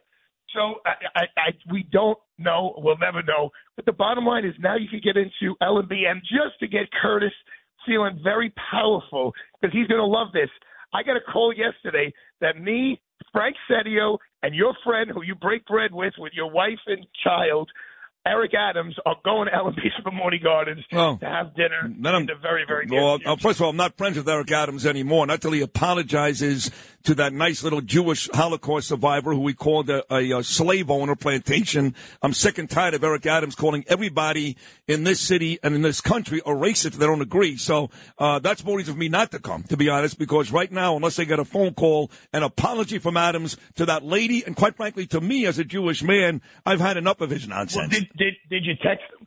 Yeah, of course. I texted him on Father's Day. He never texted me back. He's too busy. But you don't think he hears what I say every morning? Are you serious? You don't think Fabian Levy doesn't give him an email every day? Oh, my God, Sid said this? Of course he does. All right. No, you're probably right. You're probably right. Yeah. Can we talk? No. You mentioned Derek Adams, so I got to bring up Bill. I have to bring up Bill de Blasio because Curtis just went nuts on you. And I want to know one thing. I know it's funny, but I want to know one thing. What exactly are you defending for Bill de Blasio? What's the case? Okay. I'll tell you. By the way, after I heard this segment, I am going through my phone. I have 100,000 pictures. I probably have like 1,000 of Curtis and I think I'm going to put my whole Idala Bertunin-Kamens website. It's going to be all pictures of me and Curtis next to me. First, they'll be next to me and de Blasio. Then next to me and Harvey Weinstein. I'll throw in a couple of murderers I've represented. Like the worst of the worst is going to Curtis. I'll Photoshop like Curtis's arm around them, like hugging them and stuff. So it'll be great. But here's sometimes people are just a little ridiculous the way they manipulate the law. And these are city bureaucrats that we're up against. Ed Koch, David Dinkins, Rudy Giuliani, Michael Bloomberg. They were allowed to travel everywhere for anything, and they got full police protection, including their cars and their meals and their hotel rooms if they had to stay overnight. All of a sudden, for the first time ever that we could find, they say to Bill de Blasio, when you went to Iowa, you were entitled to the NYPD, to the officers, because you're the mayor and it's in the charter that you get protection, but you're not entitled if they have to sleep over for us to pay for their hotel rooms. Now, we said, well, how come you didn't say that when he went to Italy on vacation with his family? That's Italy. You know how much more expensive that was? Oh, well, that wasn't for political purposes. That was for vacation. And we were like, well, where you show us the law where it says when he goes to Italy, he gets his police detail paid for. And when he goes to Iowa, which is much less expensive, he doesn't get his police detail paid for. And it is so transparent. They are doing this for the guy you've broken bread with many times, Eric Adams. They are telling him, if you're thinking about running for New York State Senate, if you're thinking about running for President of the United States, you better understand that we are not paying for your we'll pay for the cop's salary, right? But we won't pay for their hotel room. We won't pay for their airfare. We won't pay for their cars. And look, here's all I'll say to give de Blasio a little credibility. Your friend and mine, very good friend, Rudy Giuliani, who is no friend of Bill de Blasio, I won't tell you the curse words he said about this case. Yeah. He just said, he goes, it is effing ridiculous. They are screwing this guy. He goes, do you know where Dinkins went when he was the mayor? He traveled the whole country going to fundraisers for everybody, and we paid for it. Oh, listen, They're only doing this for Adam. I respect that. You know, I got mad at family and friends who are happy when Alvin Bragg indicted Donald Trump because they hate him. So for Rudy to say that says a lot. I know you're going to defend the guy in this particular incident. I get it. But I got to move off de Blasio for a second. Yesterday, Judge Napolitano was on for his weekly Thursday appearance. And I brought your name up in conversation because the second indictment, the second arraignment, the second arrest of my friend President Trump, resulting, of course, in that ridiculous document case. Both you and Knapp had Trump in prison. He's finished. It's over. Yesterday, Knapp seemed to walk that back almost a lot, but you're not ready to do that yet, are you? Well, the prison part, I don't know. Because, when they say no one's above the law, I really actually don't believe that. That's not true. Just so everyone who's listening knows that that's not true. There are people who get fantastic plea deals all the time where if they were from one socioeconomic class or one race or whatever, it wouldn't be the same plea deal as someone else. There are guys who are charged with rape, the same exact set of facts. One guy goes to jail for 20 years and another guy doesn't. Now, sometimes prosecutors have a very well-founded reason, like a victim of a rapist goes into the U.S. Attorney's office, or I should say the DA's office, and says, don't put me on the stand. Don't let me have to tell everybody what happened to me, please. And then the DA's office keeps lowering the plea until the guy eventually takes it in the best interest of the victim. So I could see a judge, even if he gets convicted, saying, I'm going to make you do 1 billion hours of community service and pay fines and do all that kind of stuff, because let's face it, he's not accused of hurting anybody. But I'm going to read you paragraph 3 of the indictment, City. It's 3 or 4 sentences, and just substitute any other president's name in here. The classified documents that hypothetically Obama, which is not true, Obama stored in his boxes. Of course it's true. Included Obama's got more boxes than UPS stores around the country combined. But he's not indicted for it. That's another problem. Ready for this? Yeah. Defense and weapons capabilities of both the United States and foreign countries, United States nuclear programs, potential vulnerabilities of the United States and its allies to military attack, and plans for possible retaliation in response to a foreign attack.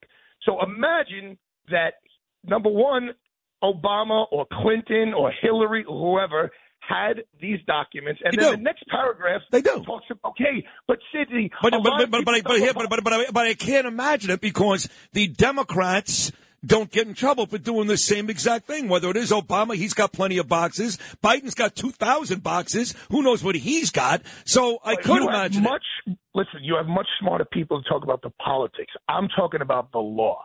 And all I'm talking about is Trump is the one who got caught, okay? And there's a lot of sexual predators out there, but Harvey Weinstein's the one who got caught, right? So I have to deal with that. I can't go in front of a judge or a jury saying, everyone else is doing it and they're not getting arrested. So Trump's lawyer cannot go in front of the judge or the jury and say, Obama's done it, Hillary's done it, Biden, that you can't do that. The judge will make the lawyer sit down or sanction them. So that's not a defense. What is going to happen here is, this is my only point, Sidney. In federal court, you got Tacopina coming on next. Ask him. In federal court, 37 counts don't just disappear. They just don't disappear. They have audio tapes of Trump showing a freaking reporter. And the words he says are, this is top secret. This is secret stuff. I could have declassified it, but now I can't. It's a secret. He's admitting to it on tape. My only point is it's not just going to go away. A judge isn't going to just dismiss these charges. It's a real issue for President Trump that he has to deal with. I'm not saying he's going to jail. Right. And here's the best part he's got going for him. In Florida, and I'm not making this up, I'm not being political, because I looked at a whole bunch of former cases regarding politicians. Some of those people, some of those jurors in a red state, they can't see beyond the red. And the way here in New York, they hear Trump and he's automatically guilty. Right. I think in Florida they're going to hear Trump and he's automatically not guilty. That is by far the best fact he has going. Well, from your mouth to God's ears, listen, this was not a good appearance. I mean, you're great at this. You're absolutely great at this, like you are being an attorney. So enjoy your dinner tonight with Brady and Kardashian in the Hamptons. Listen to me. One more thing. This is personal. Yeah. Here's what I would love to do with you and I sometime in the month of July. If it's got to be pushed to August, fine. I get to work early in the morning. I want to pick you up from the studio like around 11-ish, something like that. Whenever you're done kissing at whoever's butt you got to kiss over there. Right. And I want to drive you to your house. I want to see your new house. And then I want you to take me to that new Rockaway Hotel Beach Club that everyone's talking about that I've never been to it because I want to walk in with royalty. Sure. I'll have a nice little lunch. Okay. I'll drive you home, and then I'll go back to my life. Sounds like the gayest day ever. That's right. I listen, nothing wrong with that, man. There's nothing. No. Two handsome bald men who know each other 40 years. No, listen, we're going to do that. It actually sounds like a great day. I mean it, Artie. We will do that because Danielle and I do want you to see the house, obviously. And it's a beautiful. Have you been to the Rockaway Hotel at all? Ever? No. That's what I'm saying. I want to go with you. We'll go. That sounds like a great time. But you got to be home then because you're in the Hamptons every weekend, hanging out with all these. No. I actually go to Curtis's house. I help him clean the litter boxes of the 17 cats because Nancy gets overwhelmed. Then Curtis and I, we go to Nicola's with Paul Carlucci. We have dinner. Then we go to Saratoga together. And that's why I have all these pictures of Curtis. He's in love with me. I don't blame him. Listen, so, we're gonna have a little menage a trois. Me, him, and Morano. That sounds great. All right, there he is, everybody, on fire this morning. The great famed defense attorney Arthur Aidala. Thank you, Artie. Thank you. Be good, brother. Great job, Artie. Thank you. Well, we're only halfway through. It's been an amazing show already, right? I mean, come on. Brian Kilmeade, Curtis Sliwa, Pipco, and of course, Artie Aidala. Still to come, not nearly done.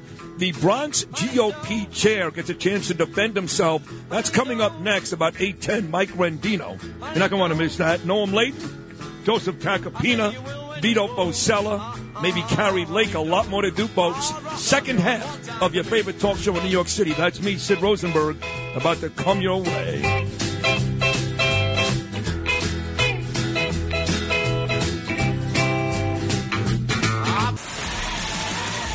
Sid and Friends in the morning. 77 WABC.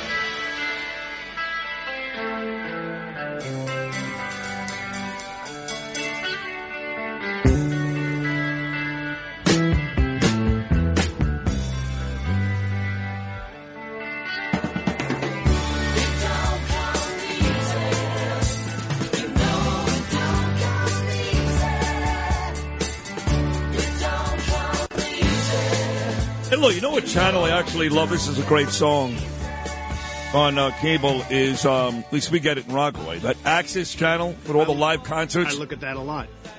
Me too, like a lot. A lot. If there's nothing, I just go right to it to see Yeah. what's on. Is this Ringo? Yeah, it's Ringo. Ringo Starr, the great drummer from the Beatles, celebrating his 83rd birthday today. Happy birthday, Ringo Starr. If I can make this louder, I'll finish my point on Access and talk to Mike Rendino. Oh, I can't wait.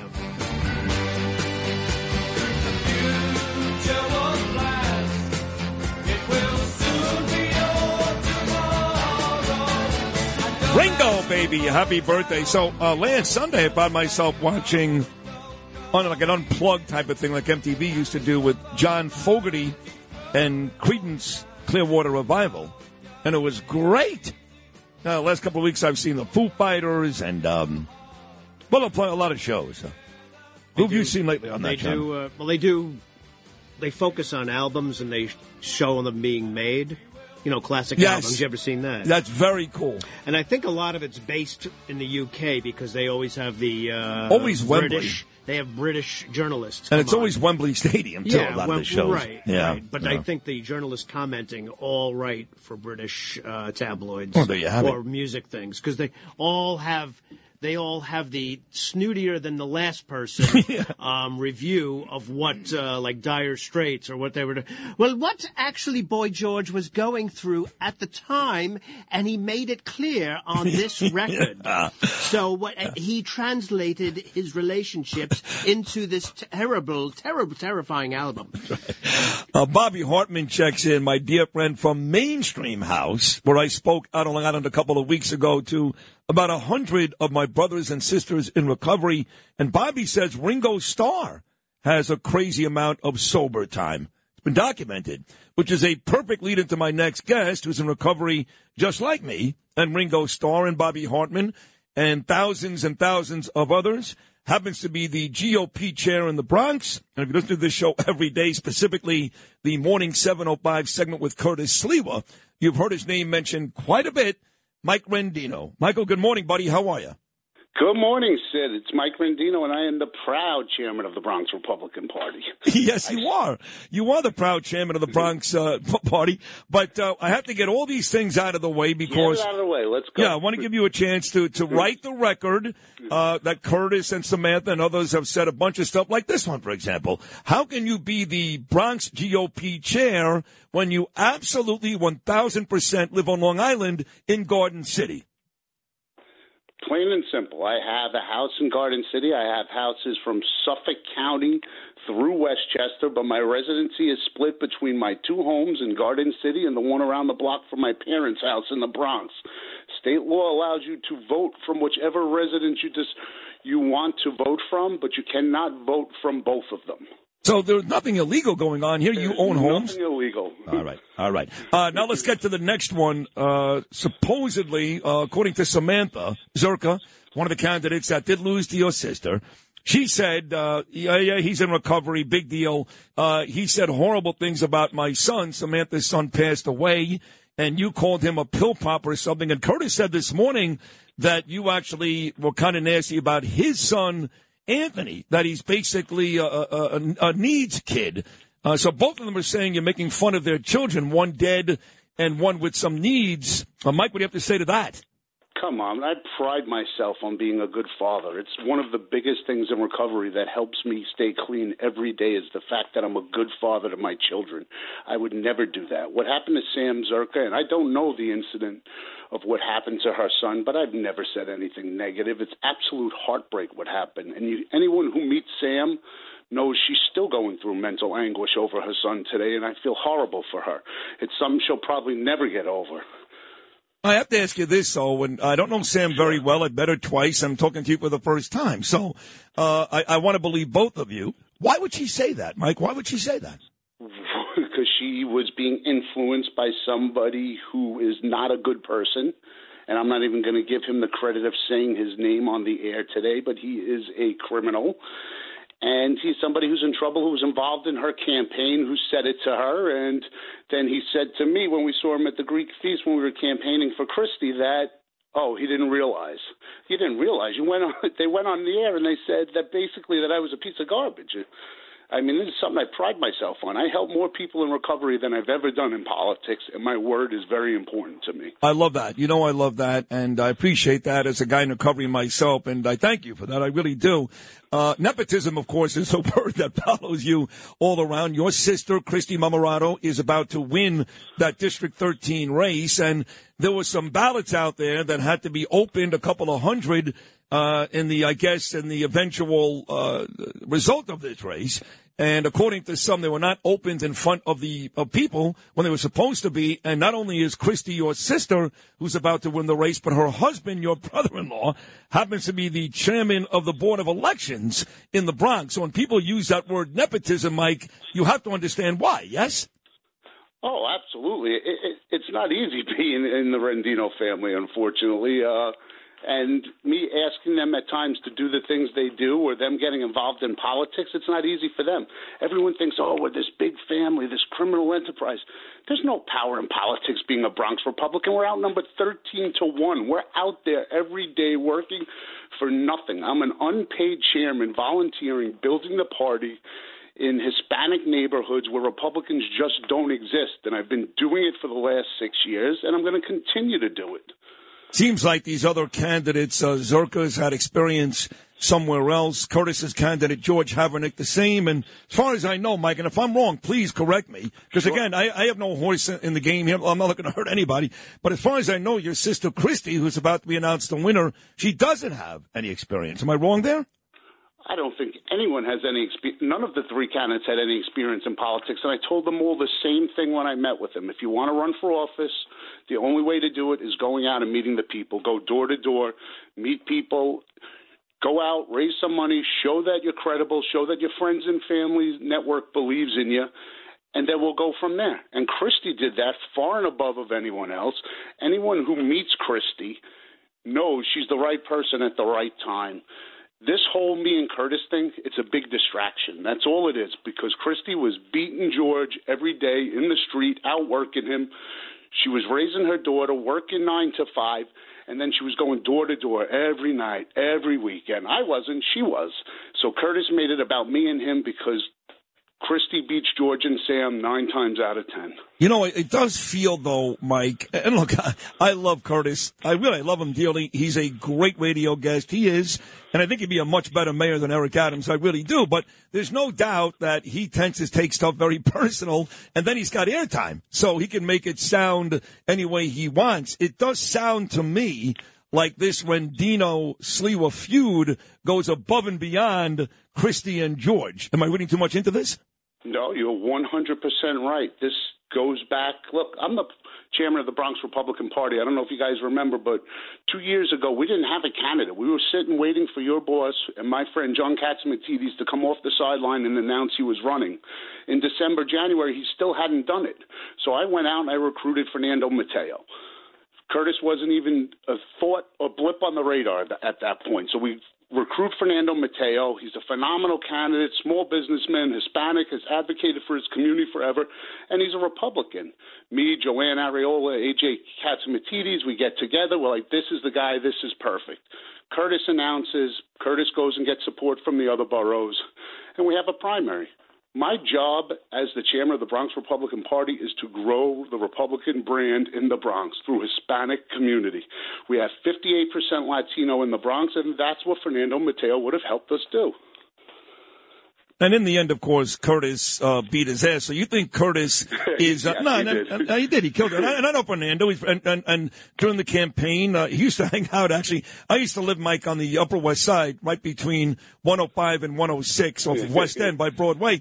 And I've got a buddy who owns a little French restaurant right there. It does very well. I forgot the name already. But he was there all the time, Mateo. And he was very, very nice to me. But Curtis gets the win. So you're telling me that all this stems from the fact that you didn't support Curtis when he won anyway? I think it's Curtis says forgive, but he never forgets. Absolutely. And in the end here, as far as I know, Mike, you mentioned John Catsimatidis, who I know likes you very, very much. He was a little put off by the original conversation. And you mentioned his daughter, who was a very, very powerful person, Republican in this state. And I love her. She's great. As far as I know, Mike, her support for you, your sister, that never wavered, right? Correct, 100%. A.J. Catsimatidis has been in my corner from the beginning, and I've supported her from the beginning. She is the talent of the Catsimatidis family. No disrespect to John, but you look at her, you say, wow, she's an attractive girl, something else going on. No, she's brilliant. She goes out there, she works hard, and she doesn't have to. If you're the daughter of a billionaire, you don't have to go out and work hard, and she proves everybody wrong every day of the week by going out there and preaching the Republican brand, and she takes the hits just as bad as I do for it. And by the way, to John and Margot's credit, both of their children, their daughter AJ, who you're talking about, and their son John Jr., he's here hours and hours every day working on a bunch of his father's businesses. So they both work very hard, and you're right, neither one has to. That's a testament to John and Margot. So on the way out, Mike, and I think you did a very, very good job here. On the way out, what is your parting words for both Curtis and Samantha based on what you've heard on this station? How do you close out this conversation? Nobody's more angry than me, but at the end of the day, the most important thing to the people of the Bronx is getting a Republican elected. Christy Marmorado's our candidate. I will bite my tongue, and I will stand with them, and let's fight for her. Let's get an elected Republican in the Bronx, and let's win in November against Marjorie Velazquez. Congratulations on your sobriety. That's most important. Thank you for all the hard work you do for my brothers and sisters in recovery, and continued success, and good luck to your sister. Of course, I'll be rooting for her come November. Mike, thank you so much. Please, get her on. Let's go. The people need to meet her. I will put her on. Text me later, Thanks, okay? kid. All right. You got it, pal. Take care. Be well, my You friend. too. Be well, too. There he is, the GOP chair, Mike Rendino, and he's pissed, of course, but he was a gentleman there. I like guys who are gentlemen. Yeah, why wouldn't you? Off the air, he wants to kill him. Oh, my God. Totally. But he came on like a pro. Yeah, as he had to, pretty much. No, he didn't. He could have come on and just been, F this, F that, yell and scream. Yeah, but that wouldn't look too good for him now, would it? That's what Curtis does. What do you think, Liz? How did I know you know all the players, especially. What's funny about you is I met you the first time, and it was at one of your events in the old days when you used to yell at Jews who voted for Democrats. and it was you, Lara Trump, and A.J. Katsimatidis. You and A.J. are very, very close still, right? Yeah, no, she's one of the nicest people I've ever met. She honestly, is. yeah. Very smart, too. Yeah. So how do you think Rendino did there? That was really good, actually. You like him? I'm very impressed, yeah. So, Don't tell Curtis. So who's telling the truth? Mike Rendino or Curtis Lee? You know- No. You got to give me an answer. Who's telling the truth? Remember who's here, right? By the way. No, Curtis is not here. He left with Nancy. They went to they're not here. Okay, yeah, come on, you're killing me here. Okay. I don't need to go into a courtroom, okay? And Who's telling the truth, Liz Pipko, Mike or Curtis? You know how the new liberal thing is your truth? Yes. You know, so they're each telling their truth. That is true. That's your what truth. matters. That's not a liberal thing because I remember one time I said to Bernard, because John Katsimatidis bought the station, he said, all we want to do is tell the truth. And I said, yes, but you have to understand, one man's truth is another man's lie. Democrats think I'm lying, but I'm telling the truth. Right. I know they're lying when they think they're telling the truth. There you go. So there's multiple truths. So Right. they're both right. What a way to pussy out of that Oh, one. my God. Aren't I? Oh, my God. Aren't I quite the politician? Maybe you should run for office. Soon. Well, my truth's a little bit as close to your truth. I don't know. Yours is a little bit better. All right, than we are ours. going to get a lot more truth to come your way with Joe Tacopina and Vito Fosella. We'll be back. Great job, everybody, on the Friday edition of Sid and Friends in the Morning, only on Talk Radio 77 WABC.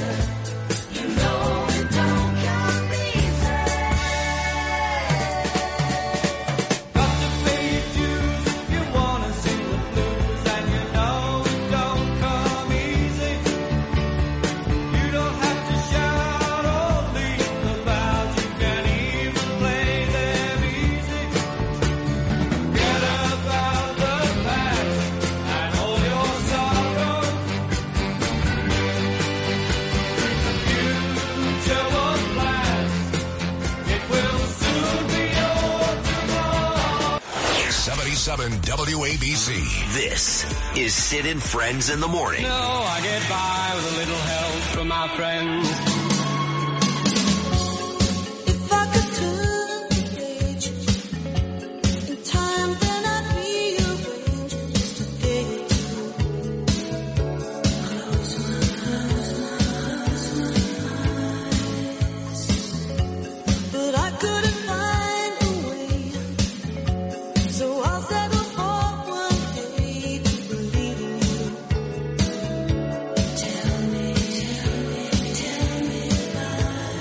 Tell me lies. Tell me sweet little lies. Tell me lies. Oh no, you can't disguise. Who's lying? That's the question. Tell me lies. Tell me sweet little lies. Brian Kilmeade was great. Curtis Sliwa, Arthur Aidala. But moments ago, we had the GOP chair of the Bronx, Mike Rendino, on. And he has come under fire on this show for weeks.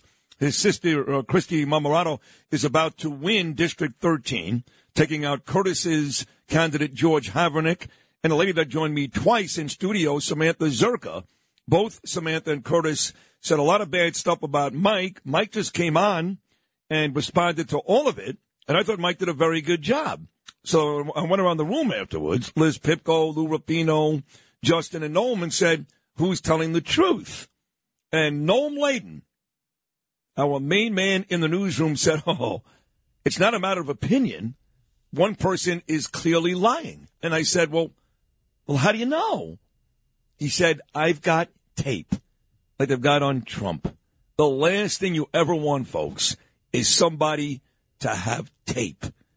What will the tape tell us? Curtis lying? Rendino lying? Here's Noam Layden with the tapes. Well, I'll let you listen for yourself. This is a moment where Curtis ended up next to Rendino. You know, they're fighting for the soul of the Republican Party. They don't like each other. And, politics do get ugly. No two ways about it. That's why I could never jump in.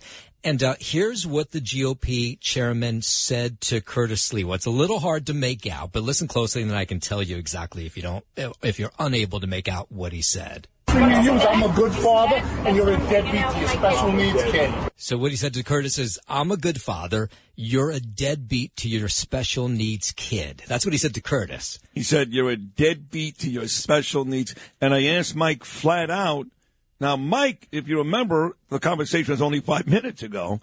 He went back and talked about Samantha's kid. Even though I asked him about both Samantha and Curtis's kids, he went back and said, I would never say something bad about Samantha's kid. She's still struggling. So he denied it, but never went back and when he talked about Curtis's kid. And maybe he didn't because he knew that tape existed. I don't know that he knows the tape existed because they were sort of secretly taping this. It was outside. It was outdoors. It was a confrontation.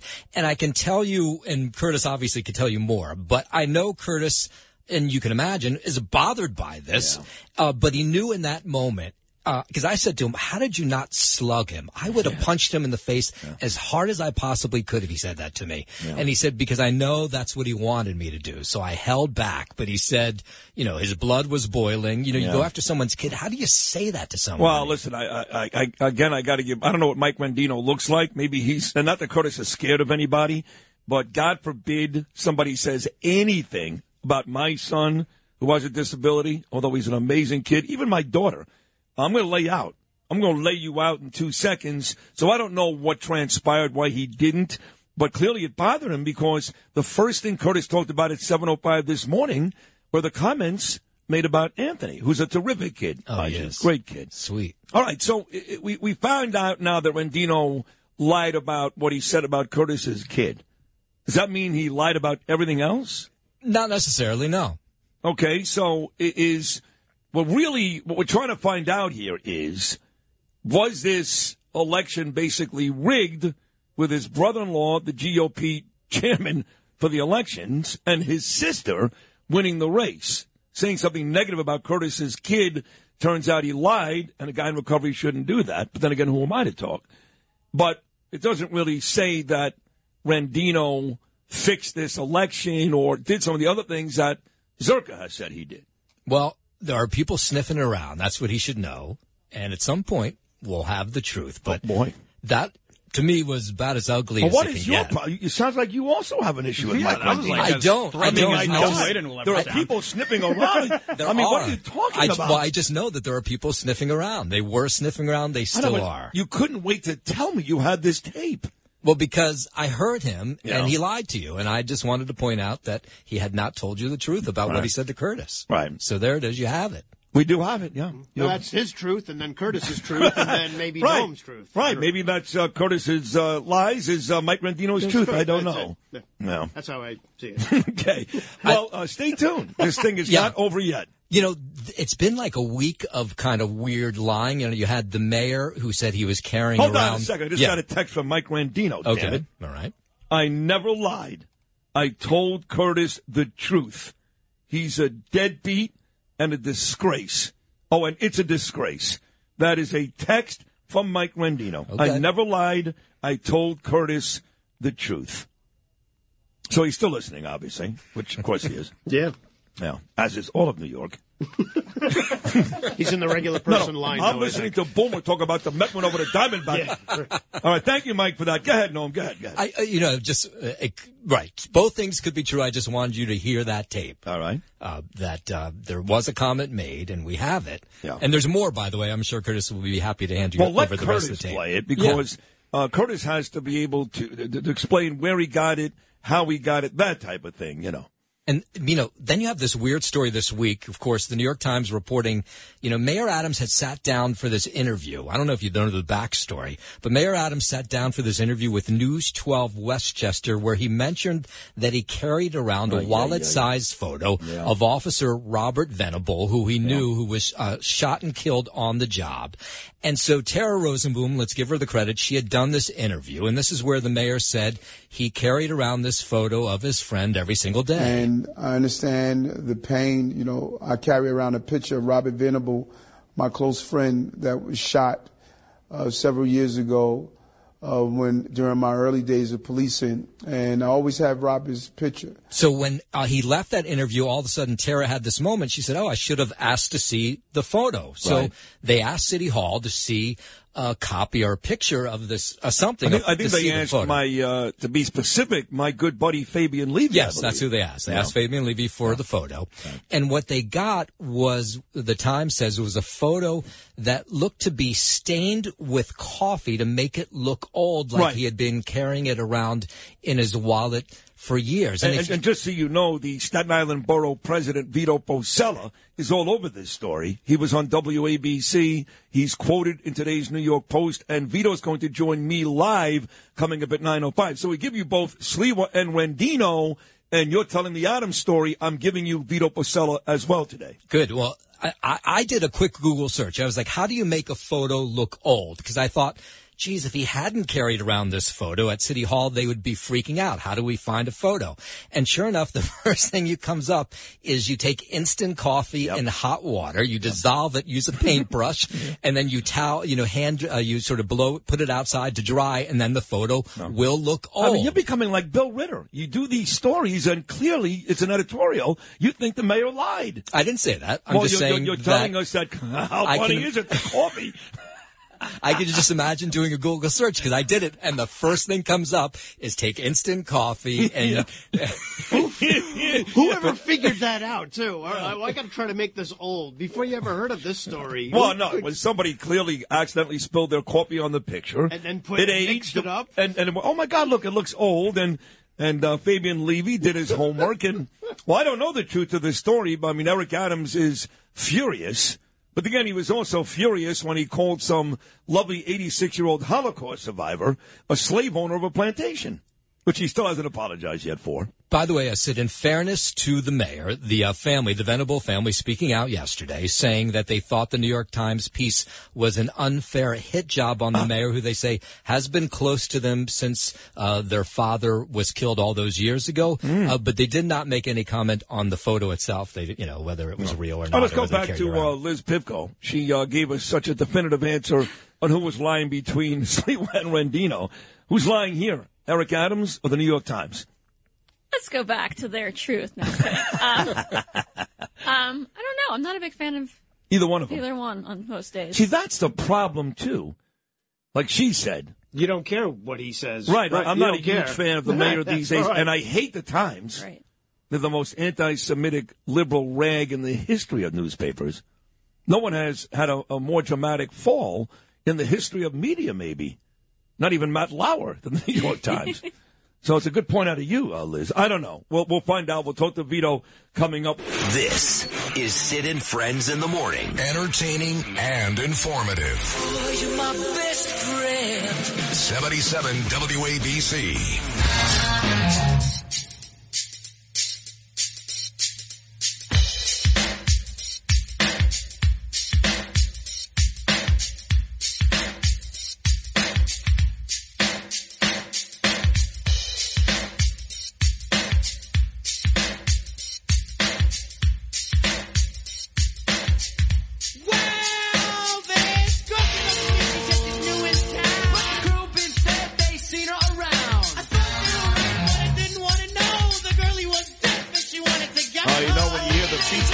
It's going to be Joe Tacopina. Our second big-time defense attorney today, Audie Aidala, on earlier. Well, now we got the man at the very top of Mount Rushmore, one of President Trump's attorneys. He's represented so many famous people. Actually, Joe, I'll tell you a funny story. So we're at dinner last night. Me, my beautiful wife, Danielle, your friend Danielle, and the kids, Ava, who was in your office last summer, and Gabriel. Of course. And we're at the China News Store having some Chinese food, Flatbush Avenue, and we start talking about music, And I don't like hip-hop or rap. So right away, my kids are yelling at me, Danielle's yelling at me, that's fine. And they start telling me all the people that I should like, and who they bring up. You ready for this? Meek Mill. My client. That's it. Yep. You love Meek Mill, right? Yeah, I mean, I love Meek Mill, the guy. Yeah. His music's a little different for me. Not for you, but it's good. Listen, it's not for me. I mean, it's inspirational for some of these Philadelphia sports teams, and I hate all Philadelphia sports teams. So how can you really Meek Mill's music if you're a New Yorker. Right. But, it does its trick. Listen, A$AP Rocky, Rihanna, those clients of mine, that music is great. I like that stuff. So no, I like that. I mean, I'm not a huge fan of Rocky, only because I'm being honest. I'm ignorant. Don't know much of his music.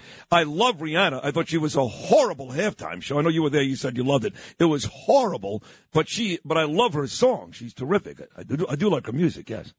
Yeah, she's amazing. I don't know why you think it was horrible. It was horrible. Well, it was horrible. First of all, she was pregnant to the point where she could barely move. The lighting was awful. There was really nothing creative when it came to the settings and the choreography. I could just listen to her records; it would have been just as good. It was terrible. Yeah, the place went crazy. She's just the president. Fine, you're She really idiots. is. She's the queen. Idiots, what that went crazy. What does that mean? God. No, she's great. I do love her. Joe, tell me what's going on with talking about A$AP Rocky, Meek Mill, Rihanna with President Trump. It's funny. Judge Napolitano was on yesterday. He loves you. I know you love him too.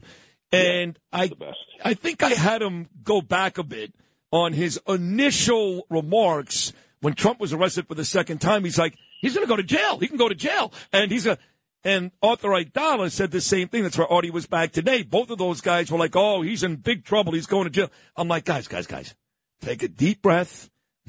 I'm not sure that's going to be the case. Now, one has retracted the jail part, maybe both. Only one has said maybe it's not going to be as bad as I thought.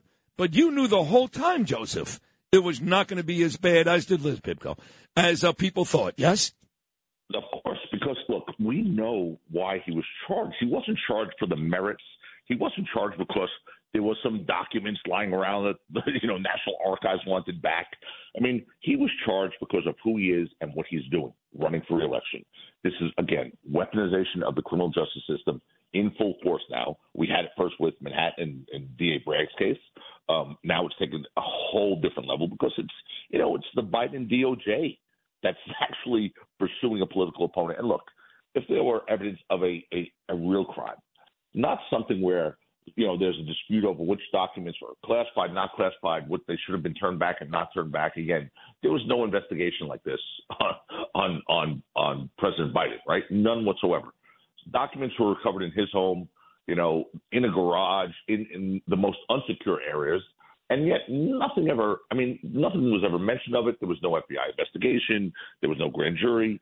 It just seems to the person out there in the United States of America, unless you're so far to the left that nothing matters, the facts don't matter, truth doesn't matter. It just seems to the average person that they're using the justice system against Donald Trump. Oh, listen, I agree with all that.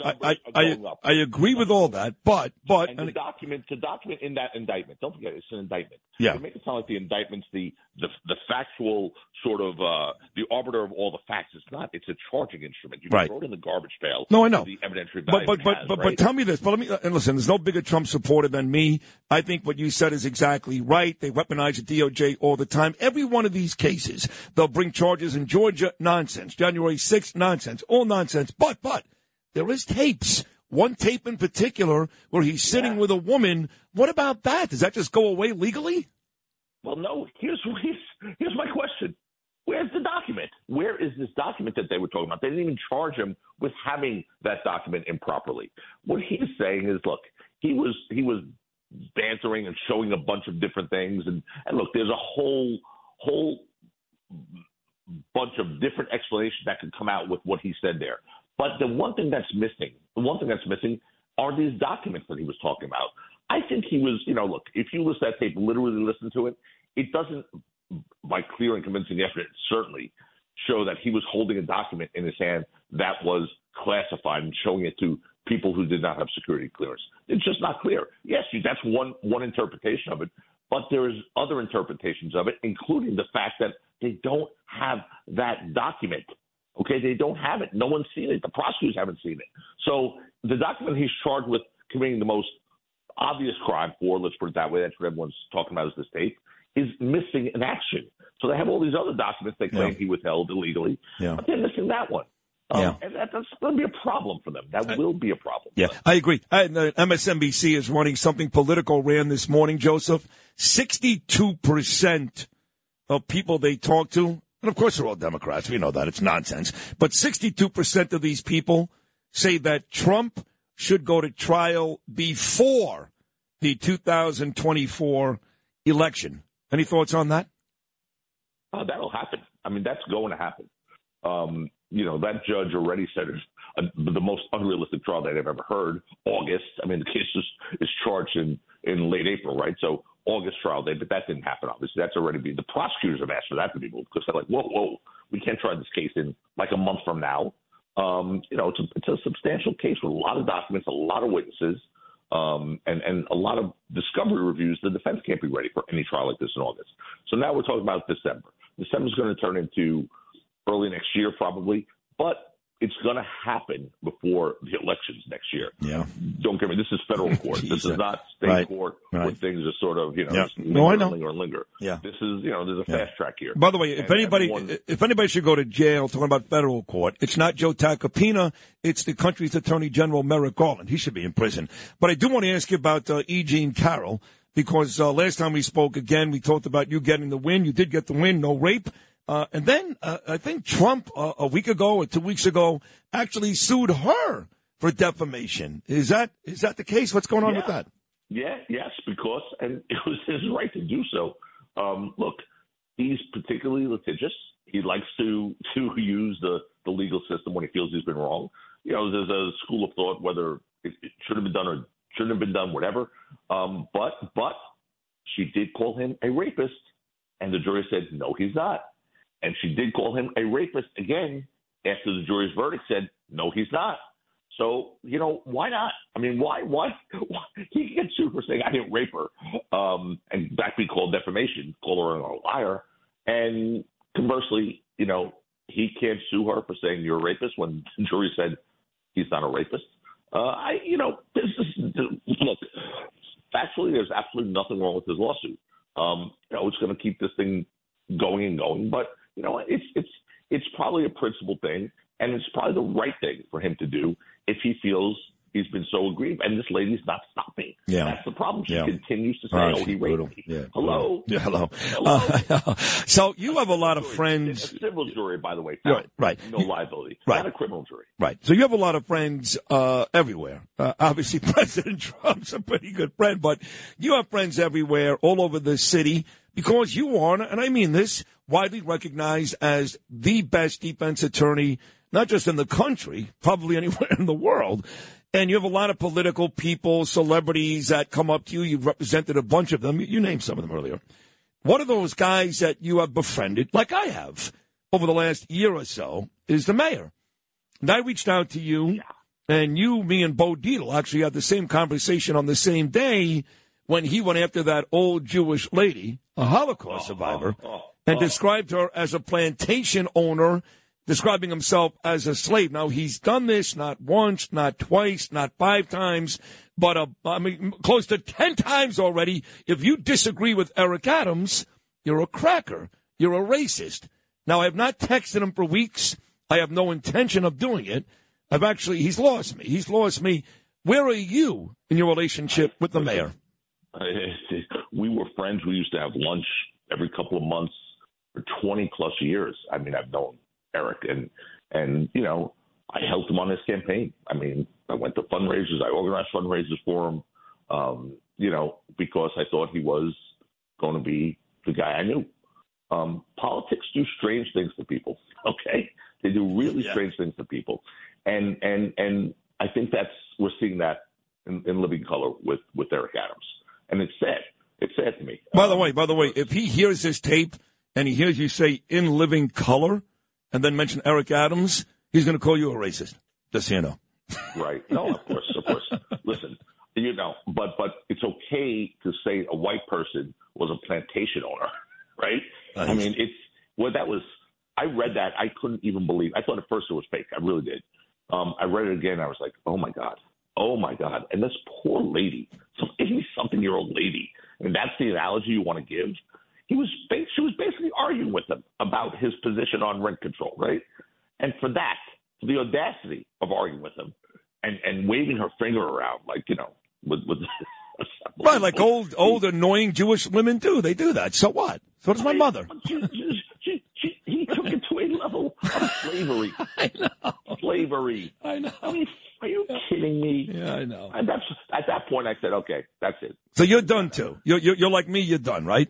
Yeah, I mean, how can you not be after that? That was ridiculous. Right. You know, then you read this thing in the New York Times about he had a fake picture or he had a picture in his wallet of a dead cop who he said he's carried since 20 plus years, and then the Times said, "Oh, can we see it?" And apparently, someone from his staff or several people from his staff printed up a picture, aged it so it looked old, put it in his wallet. I mean, well, he's denying that. He's denying it. And the family of the dead cop actually is backing Adams. But, when I don't know who to believe anymore.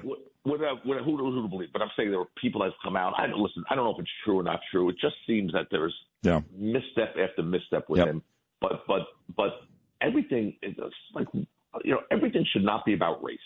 Everything should not be about race. It should be about right and wrong, good people, bad people.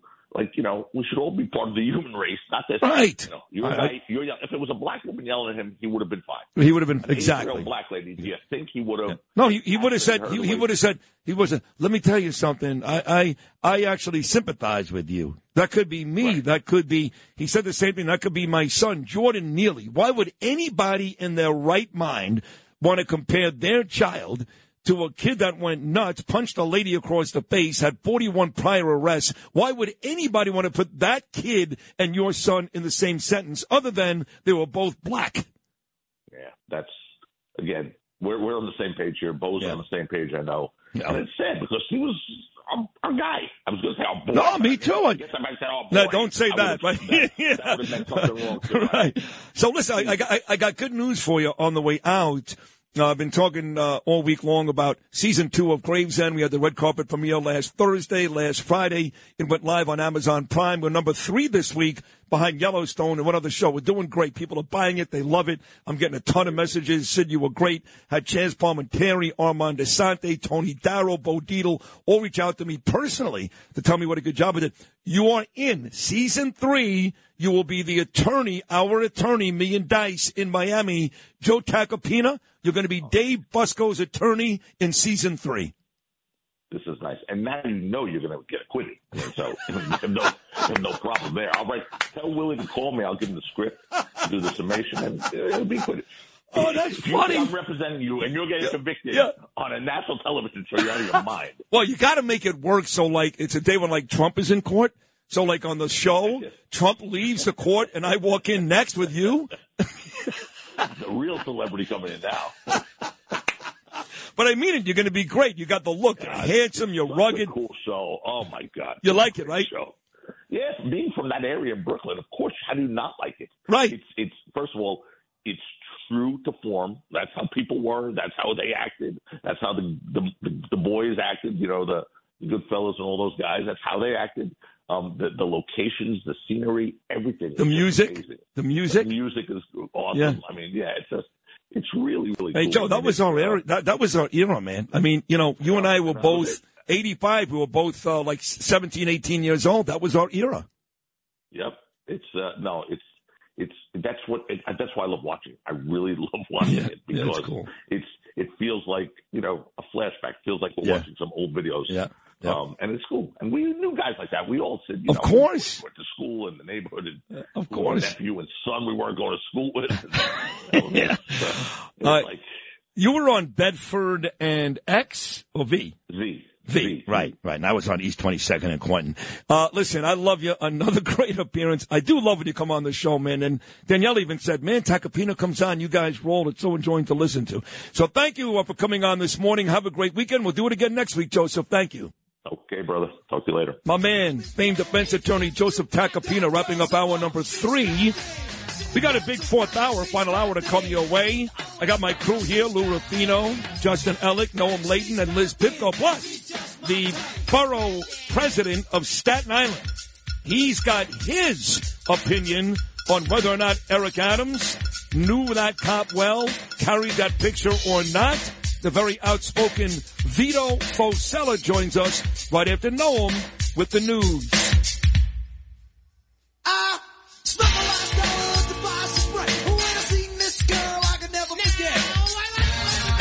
Pretty girl, and I haven't seen a smile that pretty in a while.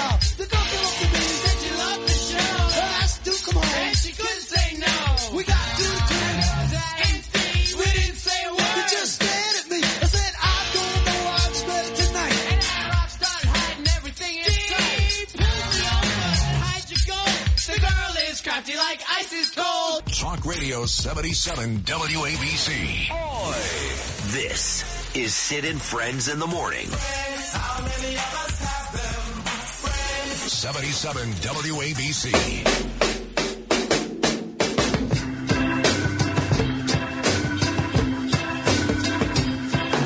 I listen for your footsteps coming up the drive. Listen for your footsteps, but they don't arrive. Waiting for you knock, dear, on my old front door. I don't hear it. You ever hear that singer? Her name is Jill Scott Lewis. Yes. Really? I have. He's such a liar. Okay. You say it with a straight face? I have. When do I ever lie to you? All Well, the I don't time. know. You lie all the time, Lou. No, I didn't say that. No, I actually have. What does she look like? What does she look like? I don't know what she looks like. Mhm. You didn't ask me that part. What does she sing? What's her most famous song? I don't know. Well, this sounds like you know her very well. Well, Your Honor, I would like a recess. Well, I'm just please. saying. Well, you know what she did now? Okay, something. She sang the national anthem. Oh, this is Jill Scott. I didn't say I liked her, or I just know her Oh, no, name. you're not going to like her now. She sang the national anthem, and she changed the lyrics. Oh, good. Not that it matters, but she is black. She changed the lyrics to, "This is not the land of the free, but the home of the slaves." Now imagine Eric Adams loves this new version. Wouldn't you? Yeah, it's all over the top of the search engines, yeah. There you go. Jill Scott, this wench. Why is this happening all the Why time is it now? happening? No, you know I why mean, it's happening? I Because know, we I allow guess. it to happen. Because white people like you, quite frankly, encourage this to happen. That's why. Okay, well, let's back up a second. Okay, sorry. All right, okay. Maybe not you, but... right, can we edit? I'm going to edit that part out. Fine, all right. You know that is not No, true. no, you're with me 100% on just about everything. Crap, are you kidding? So was the Staten Island Borough president. That's why him and I are such good friends. I really do love this guy. And I think there are some bigger political jobs for him down the road. Not that being the Staten Island Borough president's not a big deal, but I really think Vito Pasella is very, very smart. And he's got a pretty solid opinion, talking about Eric Adams liking the lyric change, about the mayor and the story about the cop and the photo and all that. He's in the New York Post, WABC, everywhere. Here he is, my friend Vito Pasella. Good morning, Vito. How are you, pal? I'm doing great, Sid. Good morning to all of you, and I hope you have a great Friday and a great weekend coming up. You too. Appreciate Thank having me you. on. Of course, we love having you on this program. And how was your July 4th holiday? Oh, it was wonderful. You know, it was celebrated in true Staten Island fashion at the Travis Parade, 113 years and going strong, and people from across Staten Island came out, red, white, and blue, and still around here we appreciate what this national anthem still stands for, because there are those who get to sing and change the lyrics if they want because of the brave, the people who wear our nation's uniform overseas and keep us safe, and the men and women in the New York City Police Department who keep us safe locally. So we celebrate true independence and that experiment 250 years ago or so, and still going strong. So God bless the United States of America. It is funny that growing up in Brooklyn, as a kid at least, Vito, all we did was make fun of Staten Island. It's like, oh, nobody lives there except for mobsters, wannabe mobsters, people in, hiding their identity, and it's a swamp and it's a bridge, and it was the forgotten borough. And even a guy like Joe Borelli wants to move away from the rest of the boroughs even today. But as I've gotten older and got into this profession and met people like you, obviously, Nicole Maliotakis and others, got to know the people of Staten Island and the way they vote. For me, it's very anecdotal, but for Sid Rosenberg, Vito, it went from the forgotten borough to maybe my favorite borough. You guys are great. Well, always welcome to take up a residence here, Sid. No, that's not going to happen.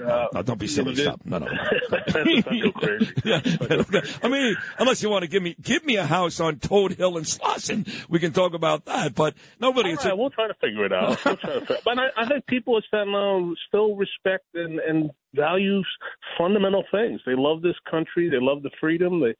They want safe communities. They want good schools for their kids. They want open space.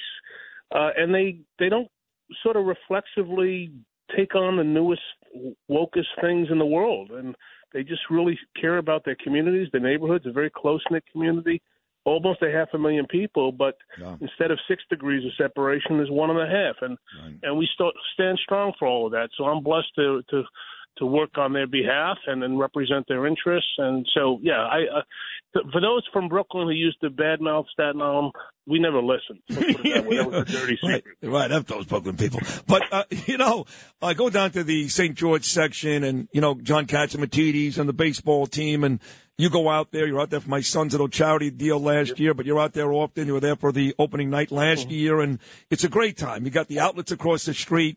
Maybe one day you'll have a Ferris wheel or a casino. I don't know. But to be completely honest, Vito, the drive, once you get off the Staten Island Expressway to the stadium in that section of Staten Island, part of that is still a pretty rough hood. Are there any plans to fix some of that or no? Be honest. Yeah, be honest. In fact, I think the last thing we would want to, not the last thing, but the last sort of waterfront area that is left to be rejuvenated, if you will, in the city is that whole North Shore of Staten Island. We've seen it around the city, the Brooklyn waterfront, Manhattan, Jersey City, Hoboken, Bayonne, places like that. There is a golden jewel there in Staten Island. It's some of the best views in the world that overlook New York Harbor, the Statue of Liberty, the skyline. And you're right, John Catsimatidis saw it, and John is one of the smartest, if not the smartest guy I know. And he and Margot and others made a commitment to invest in the North Shore. So if you're looking for a reason to invest in the North Shore, don't go no farther than that. And we're committed to doing that. We've been working very closely with the local delegation on the North Shore waterfront, as well as the administration. And I think we're all on the same page to make the North Shore a golden jewel that it should be. How does crime stack up on Staten Island? I'm not even talking about specifically the North Shore, South Shore, wherever it is. How does crime stack up compared to the other boroughs? So generally speaking, Staten Island, if it were a separate city, would be the safest big city in the United States. And that's because we, as I say, we don't give in to this, guy commits a bad crime, let him out on the streets. We say that the violent crime, you should serve time to keep our community safe. So fundamentally, that's where we are. Unfortunately, because of bad policies in Albany that let bad people back out, there are crime statistics that are up year over year. And that's unfortunate, but it's at no fault of the New York City Police Department. They're doing their best job. But if they arrest a bad guy and he's out in the street by 5 o'clock, he's going to do it again. Right. So we need help in Albany to fix that and to keep Staten Island the safest place it could possibly be. So year over year, it's up. It's a bad sign. But overall, Staten Island still respects what NYPD does, and that we want safe neighborhoods at any cost. So that's what we're committed to doing. And Vito Boselli here, the Staten Island Borough President. I love this guy.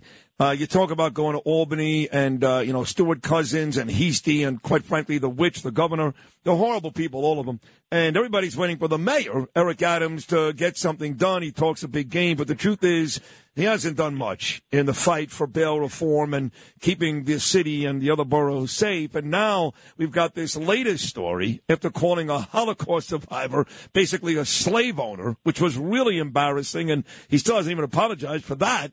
Now you got this latest story about the photo he supposedly carries around with a police officer who was killed years and years ago. And it sounds to me, Vito Boselli, like you don't necessarily believe the mayor now, do you?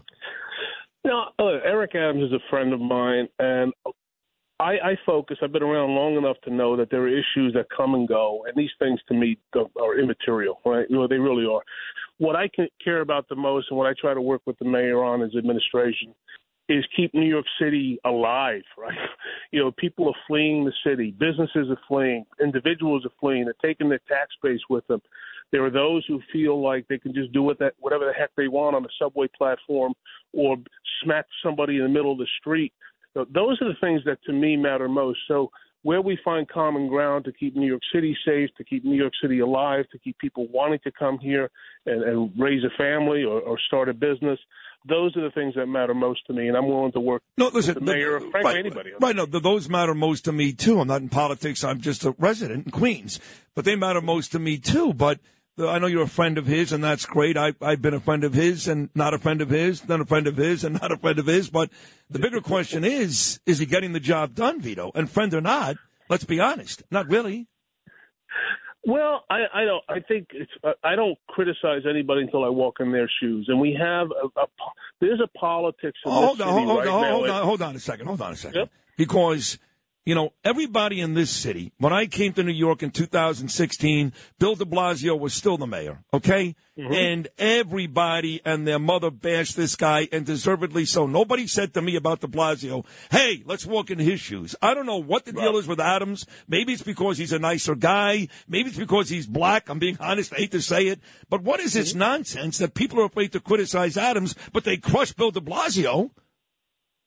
Well, I can't speak for anybody else. I can speak for myself, right? And that is, I find that the mayor is trying to find and solve problems. What I started saying before is there's a politics in this city and this state. I've been around a little bit. That's as left as I've ever seen it. And anything you want to do, to have common sense, to have strong economic growth, keep violent criminals behind bars. Most of the political class in the city and state right now say no, right? So find those people who want to do the right things, the positive things, to keep in jail, to help small business owners grow, and to empower schools to educate our kids in the right way. Those are the things that matter most. And I find more often than not, this current mayor is supportive of that. Okay. So that's why I'm not quick to criticize. But you are on record criticizing the mayor, Vito, just the last couple of days over his plan to put migrants in empty New York City schools over the summer. You were very critical of that, were you not? Yeah, no. So let's educate folks on that. As we know, and Sid, I've been on your show. In fact, we announced it on John Catsimatidis' show last year. When the city started welcoming migrants, asylum seekers to the city, we said then this was an unsustainable policy, that a combination of federal, state, and city policies where you opened up the door and say, come on in, we're going to put you up in a hotel, we're going to give you 3 meals, we're going to give you free medical care, we're going to educate your kids if necessary. Who the heck doesn't want to come to New York City? So you come across the border, you jump to the front of the line, you come here, you stay a year, you stay 2 years, maybe you stay forever. And what we said then is it's not right to the people of Staten Island who didn't create the problem, now have to solve the problem. And fast forward, there's discussions about potentially putting them in a school, New Dorp High School to be specific, that's currently under renovation inside and out. The logistics don't make sense. So, yes, I was hired by the people of Staten Island to stand up and represent their interests to the best of my ability. And I don't agree with this policy fundamentally. I think it gives a perverse incentive to have people come here and stay here. And money, doesn't grow on trees, as you know, Sid. So if we want a new school or a new park or a new road, we're told we don't have the money. But somehow we find $1 billion or $2 billion to house asylum seekers indefinitely. Right. It's not good. It's not right. So where we disagree, we disagree. But, when we try to find common ground, we do so as well. Fair enough. I do like that. On the way out, Vito, we just went through the primaries. You and I had this discussion a couple of weeks ago. We're talking about how basically nobody runs in Staten Island. You just win, I know Nicole, she had Max Rose the last couple of times, but for the most part, Staten Island races you just win. So what are you looking at come November with some of these primary races or any of these offices? I think all the incumbents who are up for election this November will win and win pretty easily. And in large part because the people of Staten Island are very connected, I find, generally speaking, to the elected officials. And if the person's doing a good enough job, they'll rehire them. If they're not, they'll boot them out. So if I looked into my crystal ball right now, I think anybody's up coming this November is pretty safe and sound. And there also is more often than not, as you might know, Sid, excuse me, we have Democrats and Republicans here, and they tend to work together for the betterment of Staten Island. And that's, frankly, the way it should be, when people put the community first and put the politics second. So that's a good thing about Staten Island and Staten Island politics. Our last one on the way out, as I mentioned earlier, Joe Borelli, our mutual friend, is on record. Mm-hmm. He wants us to secede from New York City in the worst way. Is Vito Fossella in the Joe Borelli camp with that? Joe's a good friend, and we will have, let's put it this way, we'll have news coming forward on that conversation. What? So really? Yeah. How long? We will have some. How long? I think within the next couple of weeks we'll have something to say about that one. That's a big deal, Vito. Very big deal, no? I just think the conversation is no reason to start a conversation, and I think that's what we're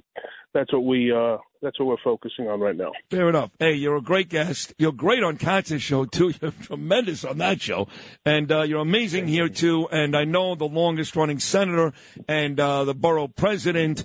You got it all, my friend Vito Fossella. So thank you so much. Have a great weekend. You're terrific. Thank you so much. Well, I'm blessed for your friendship, and especially John and Margot. We're blessed to have great people in our lives. So thank you very much for having us, Sid, and have a great weekend to you and your family. You too, Vito. Thank you, and I agree, of course, John. And Margot, just saw Margot moments ago. Man, did she look great last night. God. She wore a dress. I don't know what it was. You know, it looked good, John. John had a dark suit on, and he had like a light blue button-down shirt, kind of buttoned down, very summery. He's got a little bit of a tan going. He looked good, John. But AJ and Margot wore like these dresses. I don't know what the event was. Margot's dress was one of the nicest dresses I've ever seen. Where is it? It's on AJ's story. Oh, all right. On Instagram. I actually said it first thing this morning, and then she just walked in. I go, oh, you guys look great Margot last looks night. like it's out of a catalog. It's unbelievable. No, it is unbelievable. Wow. Vito, thank you so much. We've got more to do on the Friday edition. I'm not sure any more guests are going to stop by. We've had 7, but between Lou Ruffino, Justin Ellick, Liz Pipko, and Noam Layden, we got you covered. End your week with me, Sid Rosenberg, right here on a Friday on Talk Radio 77 WABC. Sorry that I doubted you. I was so unfair. You were in a car crash and you lost your head. You said that you would be late about an hour or 2. Well, then that's all right. I'm waiting here, just waiting to hear from you.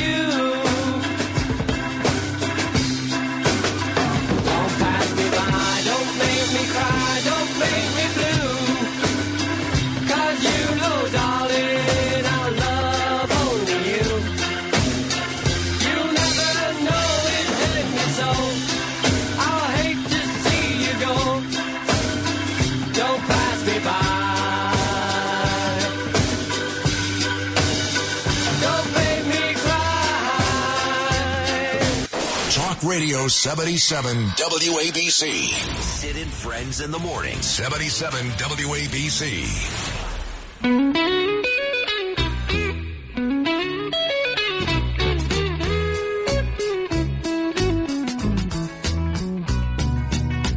I'd like to be under the sea in an octopus's garden in the shade.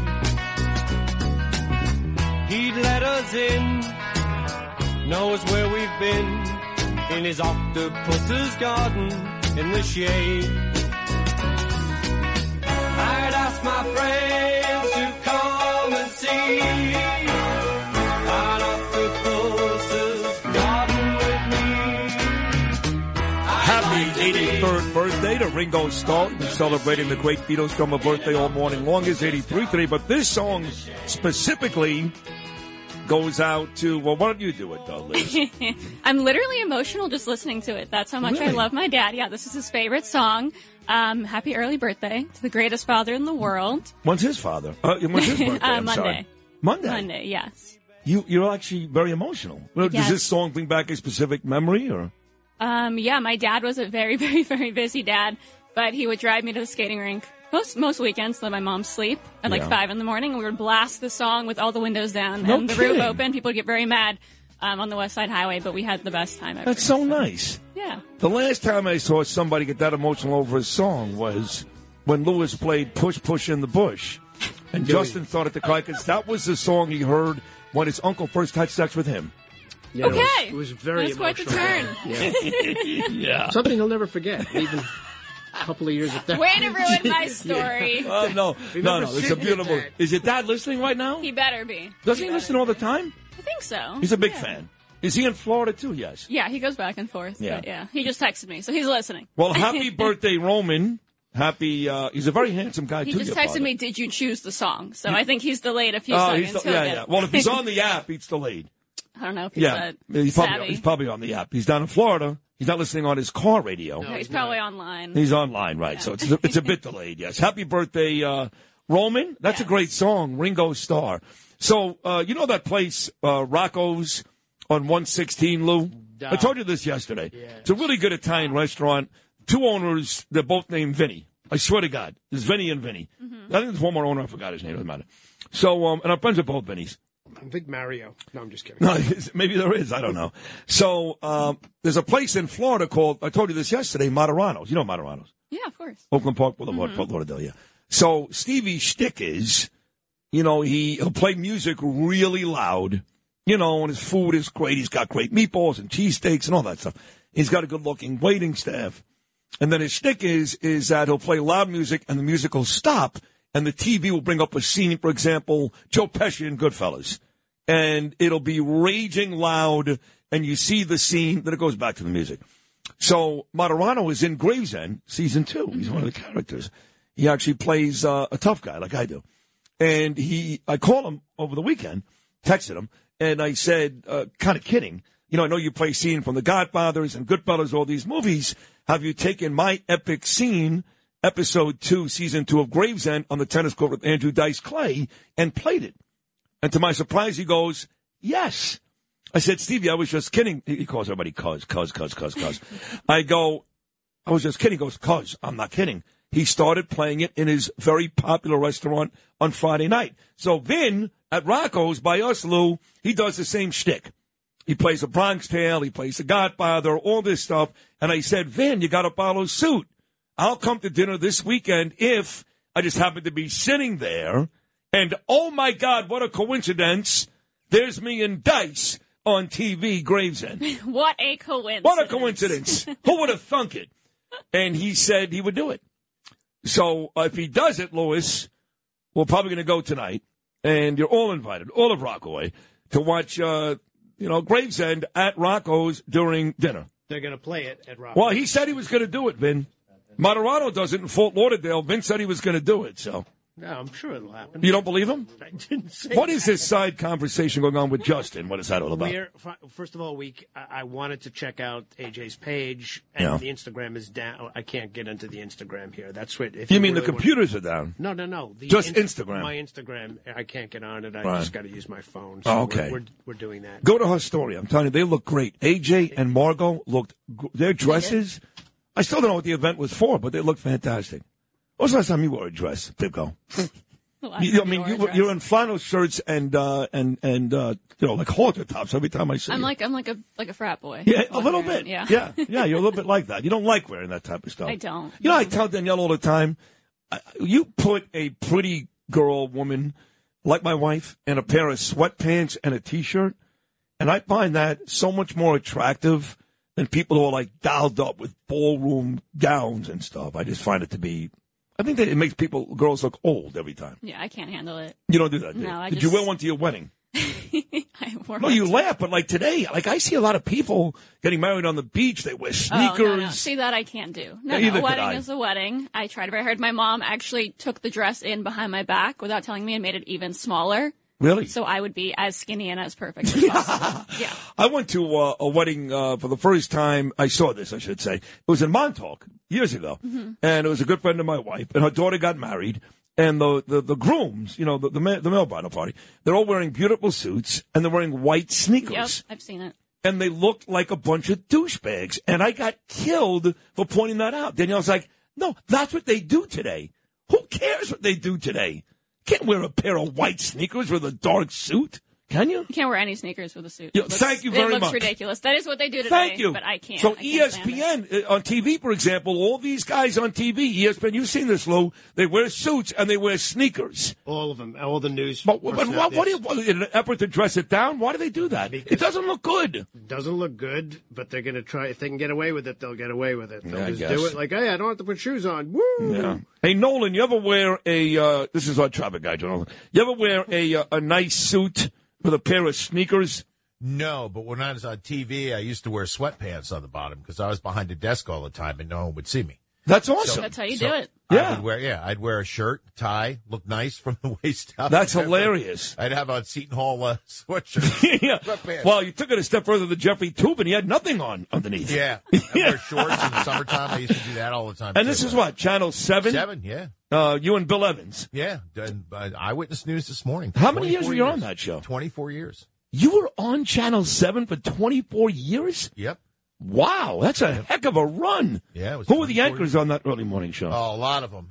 But at the end, it was, I guess the one who was the longest was Ken Rosado and Lori I know. That poor bastard, they still screwed him, right? He never got back. Yeah, they screwed him. Jeez. And then Lori Stokes was the female anchor. Oh, for right. the longest period. And she's at Fox 5 now, She was. right? She retired. She's done. Because she was with Rosanna Scotto. Yeah. Then they put her on at night, and now Yep. she just retired? Yep. She's a nice lady. Really nice. Yeah. Classy, Yeah. nice lady. Yeah, I agree.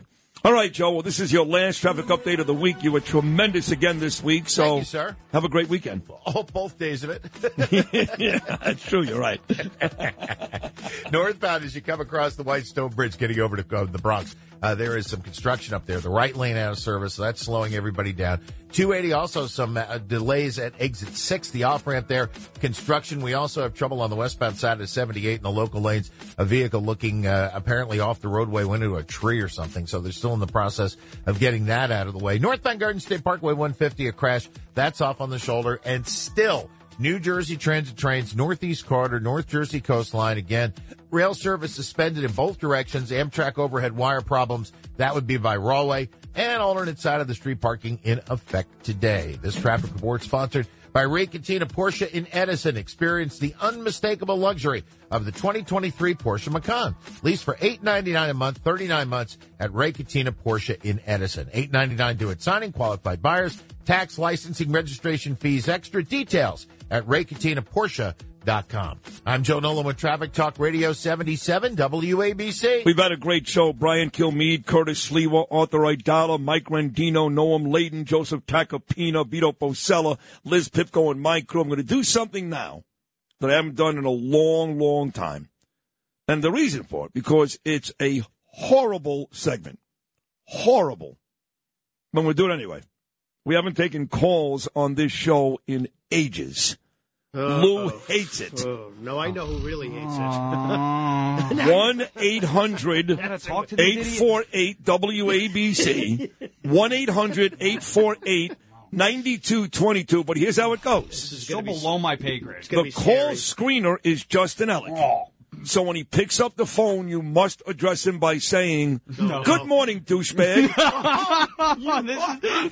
77 WABC. This is Sid and Friends in the Morning. No, I get by with a little help from my friends.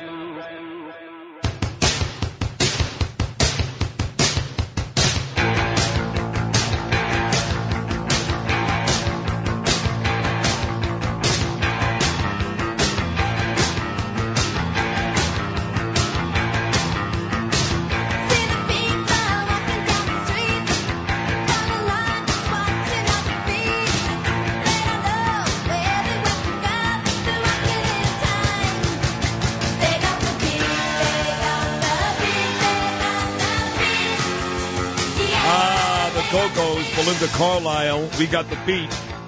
Johnny Tobacco, he's got a nice show, great show on Newsmax. Wise Guys. He goes, "Man, wow, Sid, you did it again. Vito has been asked about secession many, many times. He's always punted. You got him to admit he's thinking about it. Him saying news on secession coming shortly will probably be big news." Well, thank you, Johnny Tobacco. I thought that was pretty cool, too. Then I asked him for the timeline, and he said a couple of weeks. So. All right, let's do this. Let me see. Let's go to Jimmy in Brooklyn on line 4. Good morning, Jim. Hey, good morning, Sid. I haven't seen you since the Pink Tie Affair out in Long Island a couple of years ago, and I just wanted to tell you, thank you for all you do for us. In the military, the motto, change nothing, Sid. This is my friend Jim. Jim, you served us in Yes, I remember you. You served in Vietnam. You used to call me and Bernie often. It's good to hear from you again. I'm sorry. Thank you. Hey, listen, change nothing. I mean, you hit a home run every day. I try never to miss a minute. Thank you. And so honored to get through. It's nice to speak with you. And one of these days, I'll pass across again. Oh, All right? thank you, Jim. God bless you. Well. Thank Hope you. You and your family. Thank you. Thank you for your service, Jim. It's always great to hear from you. Here is Miriam. She's in Forest Hill. She's in Queens like me. Line 5. Good morning, Miriam. Good morning. Your wishes come true. You missed my son Justin and my grandchildren at Gravesend. That movie. Yes. I'm so nervous talking. No, don't be And you nervous. wish me happy birthday on my text. My granddaughter's text. I'll be 80 on Monday. Oh, my God. Yes, I know. Wait, hold on a I second. always wanted you to meet my son. You think alike. You're so alike. And maybe my husband was your teacher at Kingsborough. Wait a second. So I had the red carpet premiere for Gravesend Thursday night, and I see that a young girl, adorable young boy, cute, and a man, and she walks over and goes, "My grandmother loves you," and I called you on video. This is you? You're Miriam? I'm Miriam. And you have no idea what my son gave up to be with you. My rabbi's last day, Curtis knows a rabbi, at the center, and he gave up it so he could meet you because I told him he had to meet you. I love you, Sid. You make me so proud being... And by the way, I sent you gave the trees in honor of his bar this mitzvah. is you. Oh, God. Hey, it's great to talk to Miriam. Thank you for calling, and God bless you. What? I actually called her from the event. So That's amazing. that is pretty cool, right? Yeah, some pretty nice fans you've You're got. not surprised. No, I'm not. You knew from day one when we met almost 4 years ago that I was special. Yeah. What are you laughing at? Yeah, that's for sure. She definitely knew that part. You didn't say no. Here is here's Maureen, Plainview, New York, out on Long Island. She's on line 8. Good morning, Maureen. Good morning, Sid. How are you? How are you? Thanks for all your patriotism every day and starting our days with how a lot of us New Yorkers feel. Well, thank you for saying that. I appreciate it. Now I'm glad I went to the phones. See that? We took 3 calls, and they're all big Sid fans, so that worked out well. Absolutely. Thank you, Maureen. Thank you, If sweetheart. one criticizes Thank you, you. that'll be it. Oh, no, we'll never take phone calls again. See, that's the thing about me is we could take 50 Yeah. nice phone calls, and then one person says something I don't like, and it's over. Really? That's it. Yeah. Oh, no. You're like, there's like a fan page that my friend Keith Smolin created. Uh-huh. It's initially for me and Bernard, But most people like Bernie more than me. Not necessarily on the air as a talent, but as a person. And so when Bernard passed away, God rest his soul, they spent months and months bitching about him being gone and me being on the air. Now we just got Sid. Now, What are we going to do? Right. No. Now, Bernie all kept of them have come to the realization, of course, that I'm the best, and they all love this show. All of them, except for 150 that splintered off, started their own site called Sid's a Moron. Swear to God. So I would go. I got to check that. Yeah, you got to check this out. So I go on the page, and they'll be like, Sid's the best. Sid's the best. I miss Bernie, but Sid's great. Sid's the best. I didn't realize how great Sid was. And one guy goes, I think he sucks. And I go nuts. Really? Yeah. And that's no, who you he can't do answers that. too. And that's who he answers. You respond? He'll get into an argument sometimes. Well, don't tell her I do that. It's you embarrassing. can't respond. Well, I don't. Only once in a while I do that. All the time. Not all the No, time. you got to do what I do. I just send a heart, and they don't know what to do with themselves, and that's it. Yes, of course. You kill them with the kindness. Yeah. Or sarcasm, whatever you want. Well, where do you get nasty messages? Everywhere. You do? Oh, yeah. On Facebook and on... No, for what, Mostly though? social media. Sometimes they find my address. Those people But are why really are they nice. sending you nasty stuff? Like, for example, you're on this show once or twice a month because you become great friends, and you're very smart, and I love you on the air. And plus, we've got a pipeline of buddies down in Florida. But you're very careful. You're very smart and very careful about how you discuss certain topics. So I'm not sure, you don't come off polarizing here. Yeah. So where is it that you're pissing people off? I mean, I've gotten better, but as you know, everyone's always going to be pissed off about something. No, It's that's like true. you're too left, you're too right, you're too ugly, you're too pretty. It's horrible every single day. Well, but you're pretty. So Take it. people I'll take bother you for that, obviously. They bother me for lots of things. They do. Well, they're jealous, though. Isn't that just jealousy? That's all it is. Yeah, sitting with me. I mean, all these losers. You got some moron that calls Frank Morano. Could you imagine somebody waking up at like 4:50 in the morning just to call me a moron? I mean, could you ever be with somebody like that? What a loser. You could just imagine some fat, stupid bastard with 70 porn playing in the background and old Chinese food on the floor. Who would do something like that? 4:55 every morning, Sid's a moron. It's a real person. Yeah, you got to respect the effort. That's Yeah. some commitment. I take it like Trump. You know, Trump. Oh, yeah. No, you're a You star. Exactly. Yeah, no, they wouldn't do it otherwise. Of course. They're your biggest fan. I know that. Yeah, it's I've never enjoyed being called a douchebag so many times in a row. Well, how'd that go? How's that going so far? Are they really doing it? Yeah. Every one of them. I would say, well, the ones who weren't calling for the Belinda Carlisle tickets, Right. We're calling to just. Well, call listen, me a I remember when Errol Lewis is a political, I guess, commentator. He's on New York One locally, but he's on CNN also. You know who he is, right? Liz? yeah. Black guy. And not that you have to say that, but you have to say that. So he and I have been having this war for years. And he actually put stuff on Twitter, some of the stuff I used to say on Imus, which was offensive. I admit it. Yeah. I wrote it in my books. I wish I could take it back. I can't. But I said it. It was what it was 23 years ago. So we fight today, and he brings up stuff I said on the air 23 years ago. He's a scumbag is what he is. Errol Lewis. What did I bring up? Oh, I'll tell you what. So I go on the air and I go, fans. yeah, exactly. Very good, Lewis. Very good. So I'm sitting here. I might as well listen. You're so good. So I go on the air and I go, I got this army of people. Like I tell people all the time, Liz, that go on TV. You can go on a Today Show. You can go on any one of these. Doesn't matter. This is the place. Yeah. If you're invited on this show, Sid and Friends in the Morning, you've made it. More people will hear you, talk about you than Today's Show, than, what's the Dobie Show on Channel 7? Good Morning America, Good Morning of America. Course, yeah. I have an army of people here who Right. love me. Yeah. And I told them, go on Twitter and go after Errol Lewis and tweet after tweet after tweet after tweet. And it was true. I believe it. Yeah. My army showed up big. That's Did you good. tweet out something nasty to Errol? No, I don't tweet ever. Really? Even from me, you wouldn't do it? I'm not big on. You don't do any social media like that. I mean, I'll post a picture here and there, but I think people that want to share their opinion online are a little too obsessed with themselves. Well, you talking about Twitter or Facebook? Everything. Everything, okay. Yeah. What was the last thing you posted online? I mean, I'll post photos, like Instagram's okay. Well, yeah, well, like your magazine photos. Yeah, but I've rarely put an opinion on. If someone's asking to hear my opinion on radio or TV, like I've made it. But if you're just putting it out there because Right. you want to, you need to. So probably do you've something admitted else. on television that you're a fan of Donald Trump's, for example. I've admitted it a few times. Yeah, He's going to win, right? we'll find out. Yeah. What in your heart of hearts? I don't want obviously he's going to win the primary. In your heart of hearts, Mhm. will Donald Trump be president again in 2024? I believe that he will. You yes. do believe that? Well, And I have to January tell you 25. that, and you've been, right, that's what we inaugurated then. You have been on the money. Scary accurate. Yes, right? Mhm. scary accurate. Yeah. In fact, one or two of my guests this morning sounded a lot like you. Yeah, you're guessed with like actual law degrees that I don't have Right, yet. Yeah. correct, and almost said what you said months ago verbatim. That'll happen. And you do think in your heart of hearts that January 2025, he'll be the president again. I do. All right. We'll take a short break, come back, and wrap up another great week. Sid and Friends in the Morning. Come on.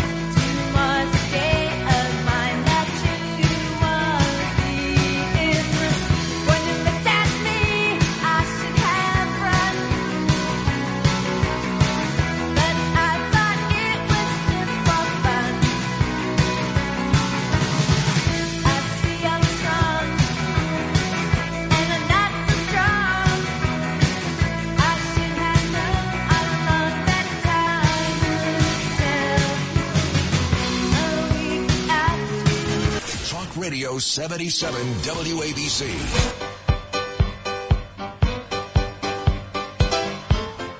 All right, got a new New York Post ad running Monday, Sid and Friends. I love thank you, John Katzimatidis. I love you, Johnny. I love you.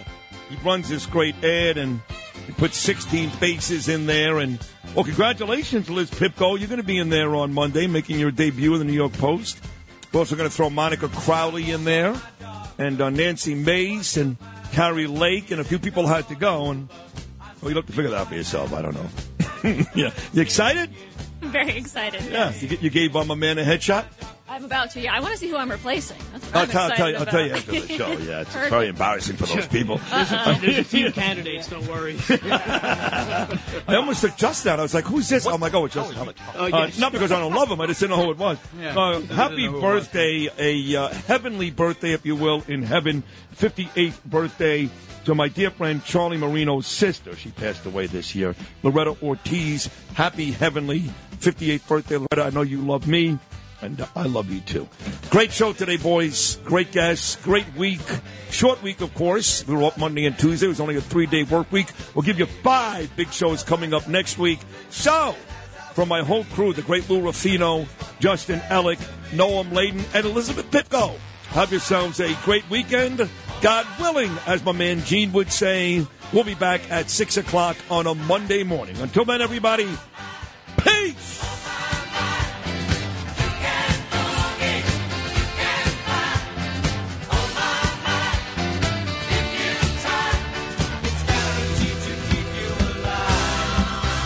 If you had an accident, trust Gabo Law, personal injury and medical malpractice attorneys with decades of experience who will provide the attention you deserve and deliver the best possible results in the shortest amount of time. Gabo Law has recovered millions for their clients, and they will be able to help you. But don't take our word for it. Read their 5-star reviews from former clients on Google, Avo, and Facebook. Call Gabo Law today, 800-560-0214 for a free consultation, or email them at info@gabolaw.com. That's GABO law.com. Gabo Law, where winning is no accident.